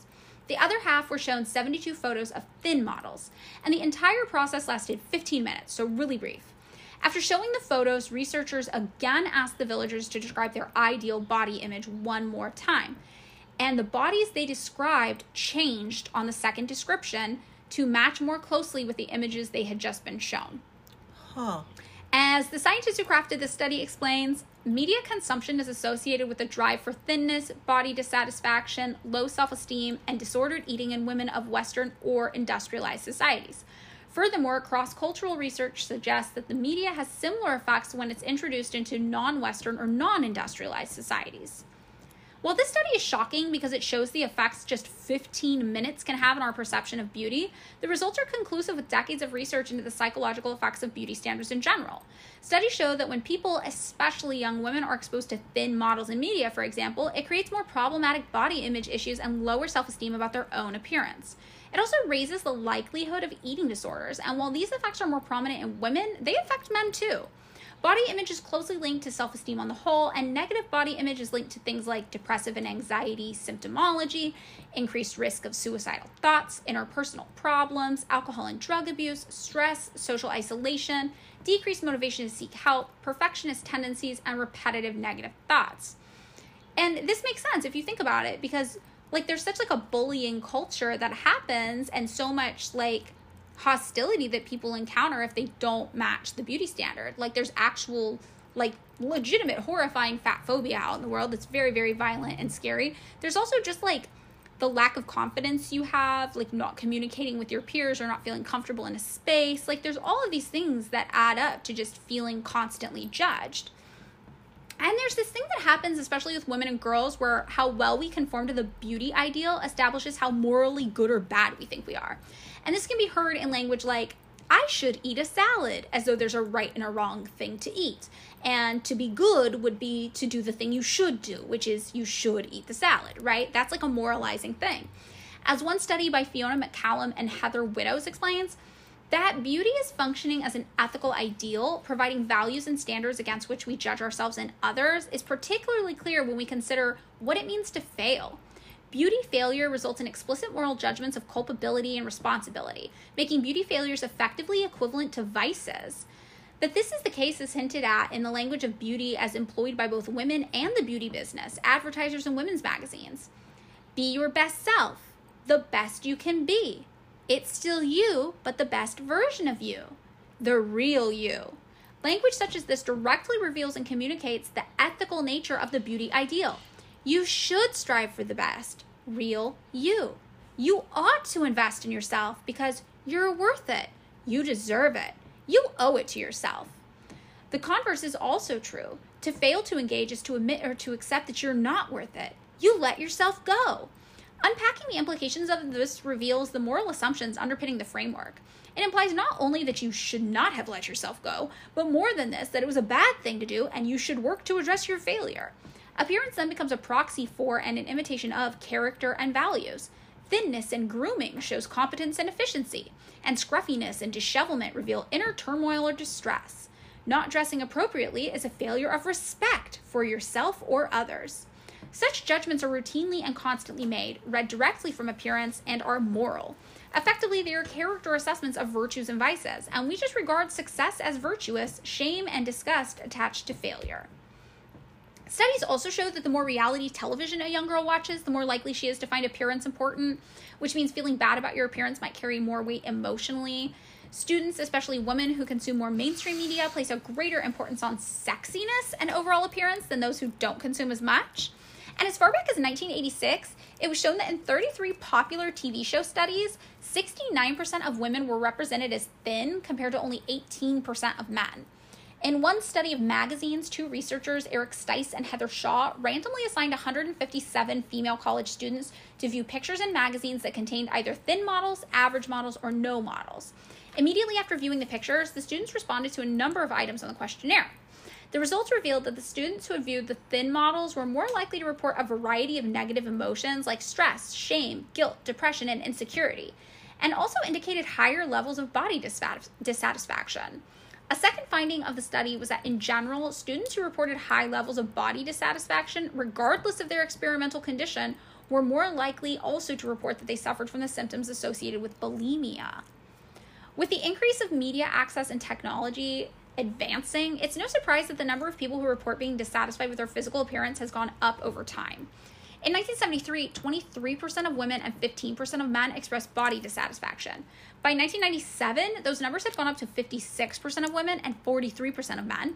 And by 2018, where pretty much everybody had internet in the home at this point, they went up to 83% of women and 75% of men. Wow. I would dare say by 2022, that could be like way higher. I feel like literally it's like so many people. It's so many people. And it makes sense. It's like in 1973, we had TVs in the home. In 1997, we had more fashion magazines, maybe. And then in 2018, everybody had internet. So it's like the more access people have to media and technology, the more access they have to these types of advertisements and beauty standards. And according to experts, by age 3 or 4, some children have already decided that there's a right and a wrong way for bodies to look. And furthermore, they've already begun to decide for themselves how their own body should look. So one study of daycare workers in the UK observed 19% of children there, aged 3 to 5, avoided certain foods out of fear of fatness. 3 to 5 years old. I know, it's so sad. They're babies. One study in 2004 looked at the top 25 children's videos found on mainstream media outlets and saw that 2/3 of these videos linked thinness and physical attractiveness with positive personality traits like caring and kindness. And 75% of the videos linked obesity and unfavorable traits. So by 2010, these figures had grown even worse, with 87% of female characters portrayed as underweight in 180 popular children's cartoons. And another study of children's cartoons found that overweight characters were more likely to be portrayed as unintelligent and unhappy compared to underweight characters. Ugh. So remember the thing about how 91% of women are unhappy with their bodies and resort to dieting? Well, an estimated 30 million people in the U.S. currently struggles with an eating disorder, 20 million women and 10 million men. and 95% of them are between the ages of 12 and 25. Ugh. Perhaps most harrowing, and something I didn't think that people like truly realized, is that eating disorders have the highest mortality rate out of any mental illness. Ugh. So every hour, at least one person dies in the US as a direct result of an eating disorder.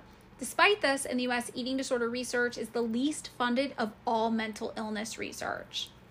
So while the media conveys this like kind of makeover mania, especially on reality TV, that anyone can change the way they look if they just try hard enough, the reality is that doing things like crash diets and chronic on-again, off-again dieting, it causes our bodies to adjust to these self-imposed periods of famine by slowing down our metabolism and more efficiently storing fat so that we can survive and be healthy. In a sense, that means that dieting can actually lead us to gain weight, making us more likely to diet again, gain more weight, and diet again. This type of extreme dieting can take a major toll on our health, including damaging organs and even causing death. And remember, all of this is while people who register as overweight on that stupid BMI scale that isn't even real actually have a lower risk of death than underweight people do. And underweight people, of course, are the people we see as the beauty standards in media. So there have been all these efforts, right, that we've seen to kind of move out of this. Like in 2015, Robin Lawley was the first plus-size model featured in Sports Illustrated swimsuits issue. In 2016, fashion designer Christian Siriano featured 5 plus-size models in a show during New York Fashion Week. That same year, toy manufacturer Mattel debuted a line of Barbie dolls depicting diverse body types, including curvy shapes, which is good because one study showed that just looking at an old-school Barbie doll was proven to increase a child's desire for thinness if they were between 5 to 8 years old. Beauty is definitely diversifying on the whole, and a major component of that is social media. While algorithms dictate which images we view online, social media platforms have also been caught like suppressing the views of people deemed less conventionally attractive or desirable. Despite all of that, social media still has managed to be a place where people are regularly able to see bodies outside of the lens of the traditional media that came before, which means that in some roundabout way, despite all odds, people have managed to find a way to kind of democratize beauty. You can choose to follow people of different sizes or with different facial features and provide a media experience unique just to you that shows the kind of people you want to look at. And there's science to back this up. One recent study from Florida State University found that college-age women who were dissatisfied with their bodies received psychological benefits from exposure to photos of plus-size models. Just to show that, like, there's not one beauty standard. Look at how great these people look, too. Another study at University of the Sunshine Coast in Australia tested the effects of body positivity on the mind and found that research participants who viewed body-positive social media, both with and without captions, experienced improvements in body satisfaction. The effects on body satisfaction were slightly stronger for the body-positive media with captions, suggesting that messages reinforcing the ideals of the body-positive movement may pack a double dose of positive impact. On the flip side, though, a UK study showed that 49% of frequent Instagram users showed signs of what's called orthorexia nervosa, which I never heard of before, but it's really interesting. It's a fixation with eating clean or pure foods, which I feel like I know a lot of people who do this. And that was compared with less than 1% of the UK's overall population. So exposure to social media can be a mixed bag, and you really have to put the time and energy into curating a space that you feel safe and comfortable being in. In fact, some people are even now saying that the body positivity movement might not be a safe and comfortable space for everybody to participate in because it can have the potential to have adverse psychological effects on some people as well. As Alyssa Royce explains, believing we should love everything about our bodies makes us feel like a failure if we don't. Sometimes it seems that body positivity doesn't leave any room for insecurities and frustrations, which every single one of us struggles with. So an alternative many people are now interested in is this thing called body neutrality. And it doesn't necessarily have to be an alternative. It can also work along with body positivity. But body neutrality just says that instead of loving everything about your body or hating things about your body, you can aim to exist without having to consider your body that much at all, one way or another. So there are all these opportunities within social media that you can kind of craft whatever is going to work best for your experience that helps reinforce ideas that are good and healthy for you outside of the mainstream kind of mode. And you won't be able to avoid all the content that makes you feel like shit about yourself, right? But you can kind of stack the odds in your favor that you're going to see a lot more of the content that makes you feel good and happy about yourself and the world. And while media on the whole can be a lot to navigate, limiting all of the media influence in the world won't help if you're receiving that negative reinforcement about ideas of bodies in your own home, which unfortunately a lot of kids do. One study looked at 581 parents who had children between 9 to 15 years old. And out of these parents, 76% had used something called fat talk about themselves, though, in front of their kids. So that would be like your parent being like, oh my God, I'm so fat, yuck. Or like, oh, this makes me look fat. Or like, oh, I can't eat that because it'll make me fat. So that kind of thing, which a lot of parents do in front of their children, not realizing that it's really, really bad for their children to hear that kind of shit. And over half of these parents did it multiple times. And nearly half, 44%, admitted to using fat talk about their children's weight in front of those same children. And these kids, children who were the subject of fat talk in the home, were found to be significantly more associated with disordered eating. Another crucial component of deconstructing beauty standards is media literacy. So you can take the time to set up your social media feeds to be a place that you're happier to be. You know, you can unfollow people who make you feel bad about yourself. You can follow people who make you feel safe and comfortable. You can do your best to limit the kind of negative talk in your home about people's bodies, your own, other people's, people you see on TV. And another major thing you can do to kind of help with all of this is to try to learn media literacy skills. A 2005 study of 123 college-aged women found that if participants were trained on media distortion, Photoshop, and advertising first, they were less likely to be affected when viewing thin models in the media. Similarly, a 1998 study found that analyzing the fashion industry helped college students distance themselves from idealized thinness. So it's kind of like exposure therapy. If you learn more about what advertising does and how they're trying to trick you and the techniques they use and things like Photoshop and lighting and makeup and, optical illusions and all of that, you're going to be less likely to be affected. It'll make you more able to look at a photo and be like, well, that's just a photo. Who knows what that person actually looks like? So, in conclusion, I don't know, beauty standards are fucked, right? They're inescapable. Like, I'm reminded of this picture of a woman protesting outside of Hooters. Have you ever seen this? It's like this woman holding a sign and it says, women are not for decoration. And then there's a Hooters girl standing to the left of her holding a sign that says some. So it looks like it says some women are not for decoration, implying the protester is ugly by conventional beauty standards, and that's why she can't be a Hooters girl. But the Hooters girl is pretty and is therefore aware of her commodification as an asset of decoration. It's funny, but it's also weirdly brilliant to me because the Hooters girl is actually right, I think. Or maybe they're both right. Women shouldn't exist for decoration, but we don't live in an idealized society. We live in this one right now, where attractive people earn more money and are better liked by their peers. It's oppression, obviously, but there are two ways to deal with it without having total Stockholm syndrome. You can fight it, like the protester, or you can accept it and be in on the joke and try to survive it and maybe even have a little fun with the way you look in the process. Like, I like putting on makeup and little outfits because it's decoration and it's fun and I enjoy it. However, ideally, I wouldn't have to do that to make it through life. And when I look at both of those women in that picture, I see two people I can relate to. Like, the protester is the woman inside me. The Hooters girl is the way I cope to get through the day. And that's a privilege, right? Because I'm thin and I'm white and I have the fair eyes and I get to choose which of these two women I want to be. And I could have chosen to be more like the Hooters girl probably if I hadn't gotten all my stupid tattoos and piercings. And there's definitely privilege to be in proximity to the beauty standard and to have that choice. But the question is it taking the easy way out to play into the system? Or is it easy to reject the system completely? Like, which is harder, to play along with it or to challenge it?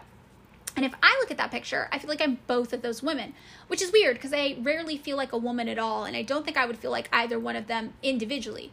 Together, though, they're me, I think. So what do you think, Hannah? What are your thoughts? Oh my gosh, this is such a huge topic. I feel like we could go on for more hours. I know, it's a long episode, sorry. It's a long one, and there's so much stuff wrapped up in it. Like, even if like not just accepting your body, but loving it is like sometimes can seem very radical. And, I was actually listening to this episode of like some podcast, I think it was like Brene Brown or something. Don't judge me.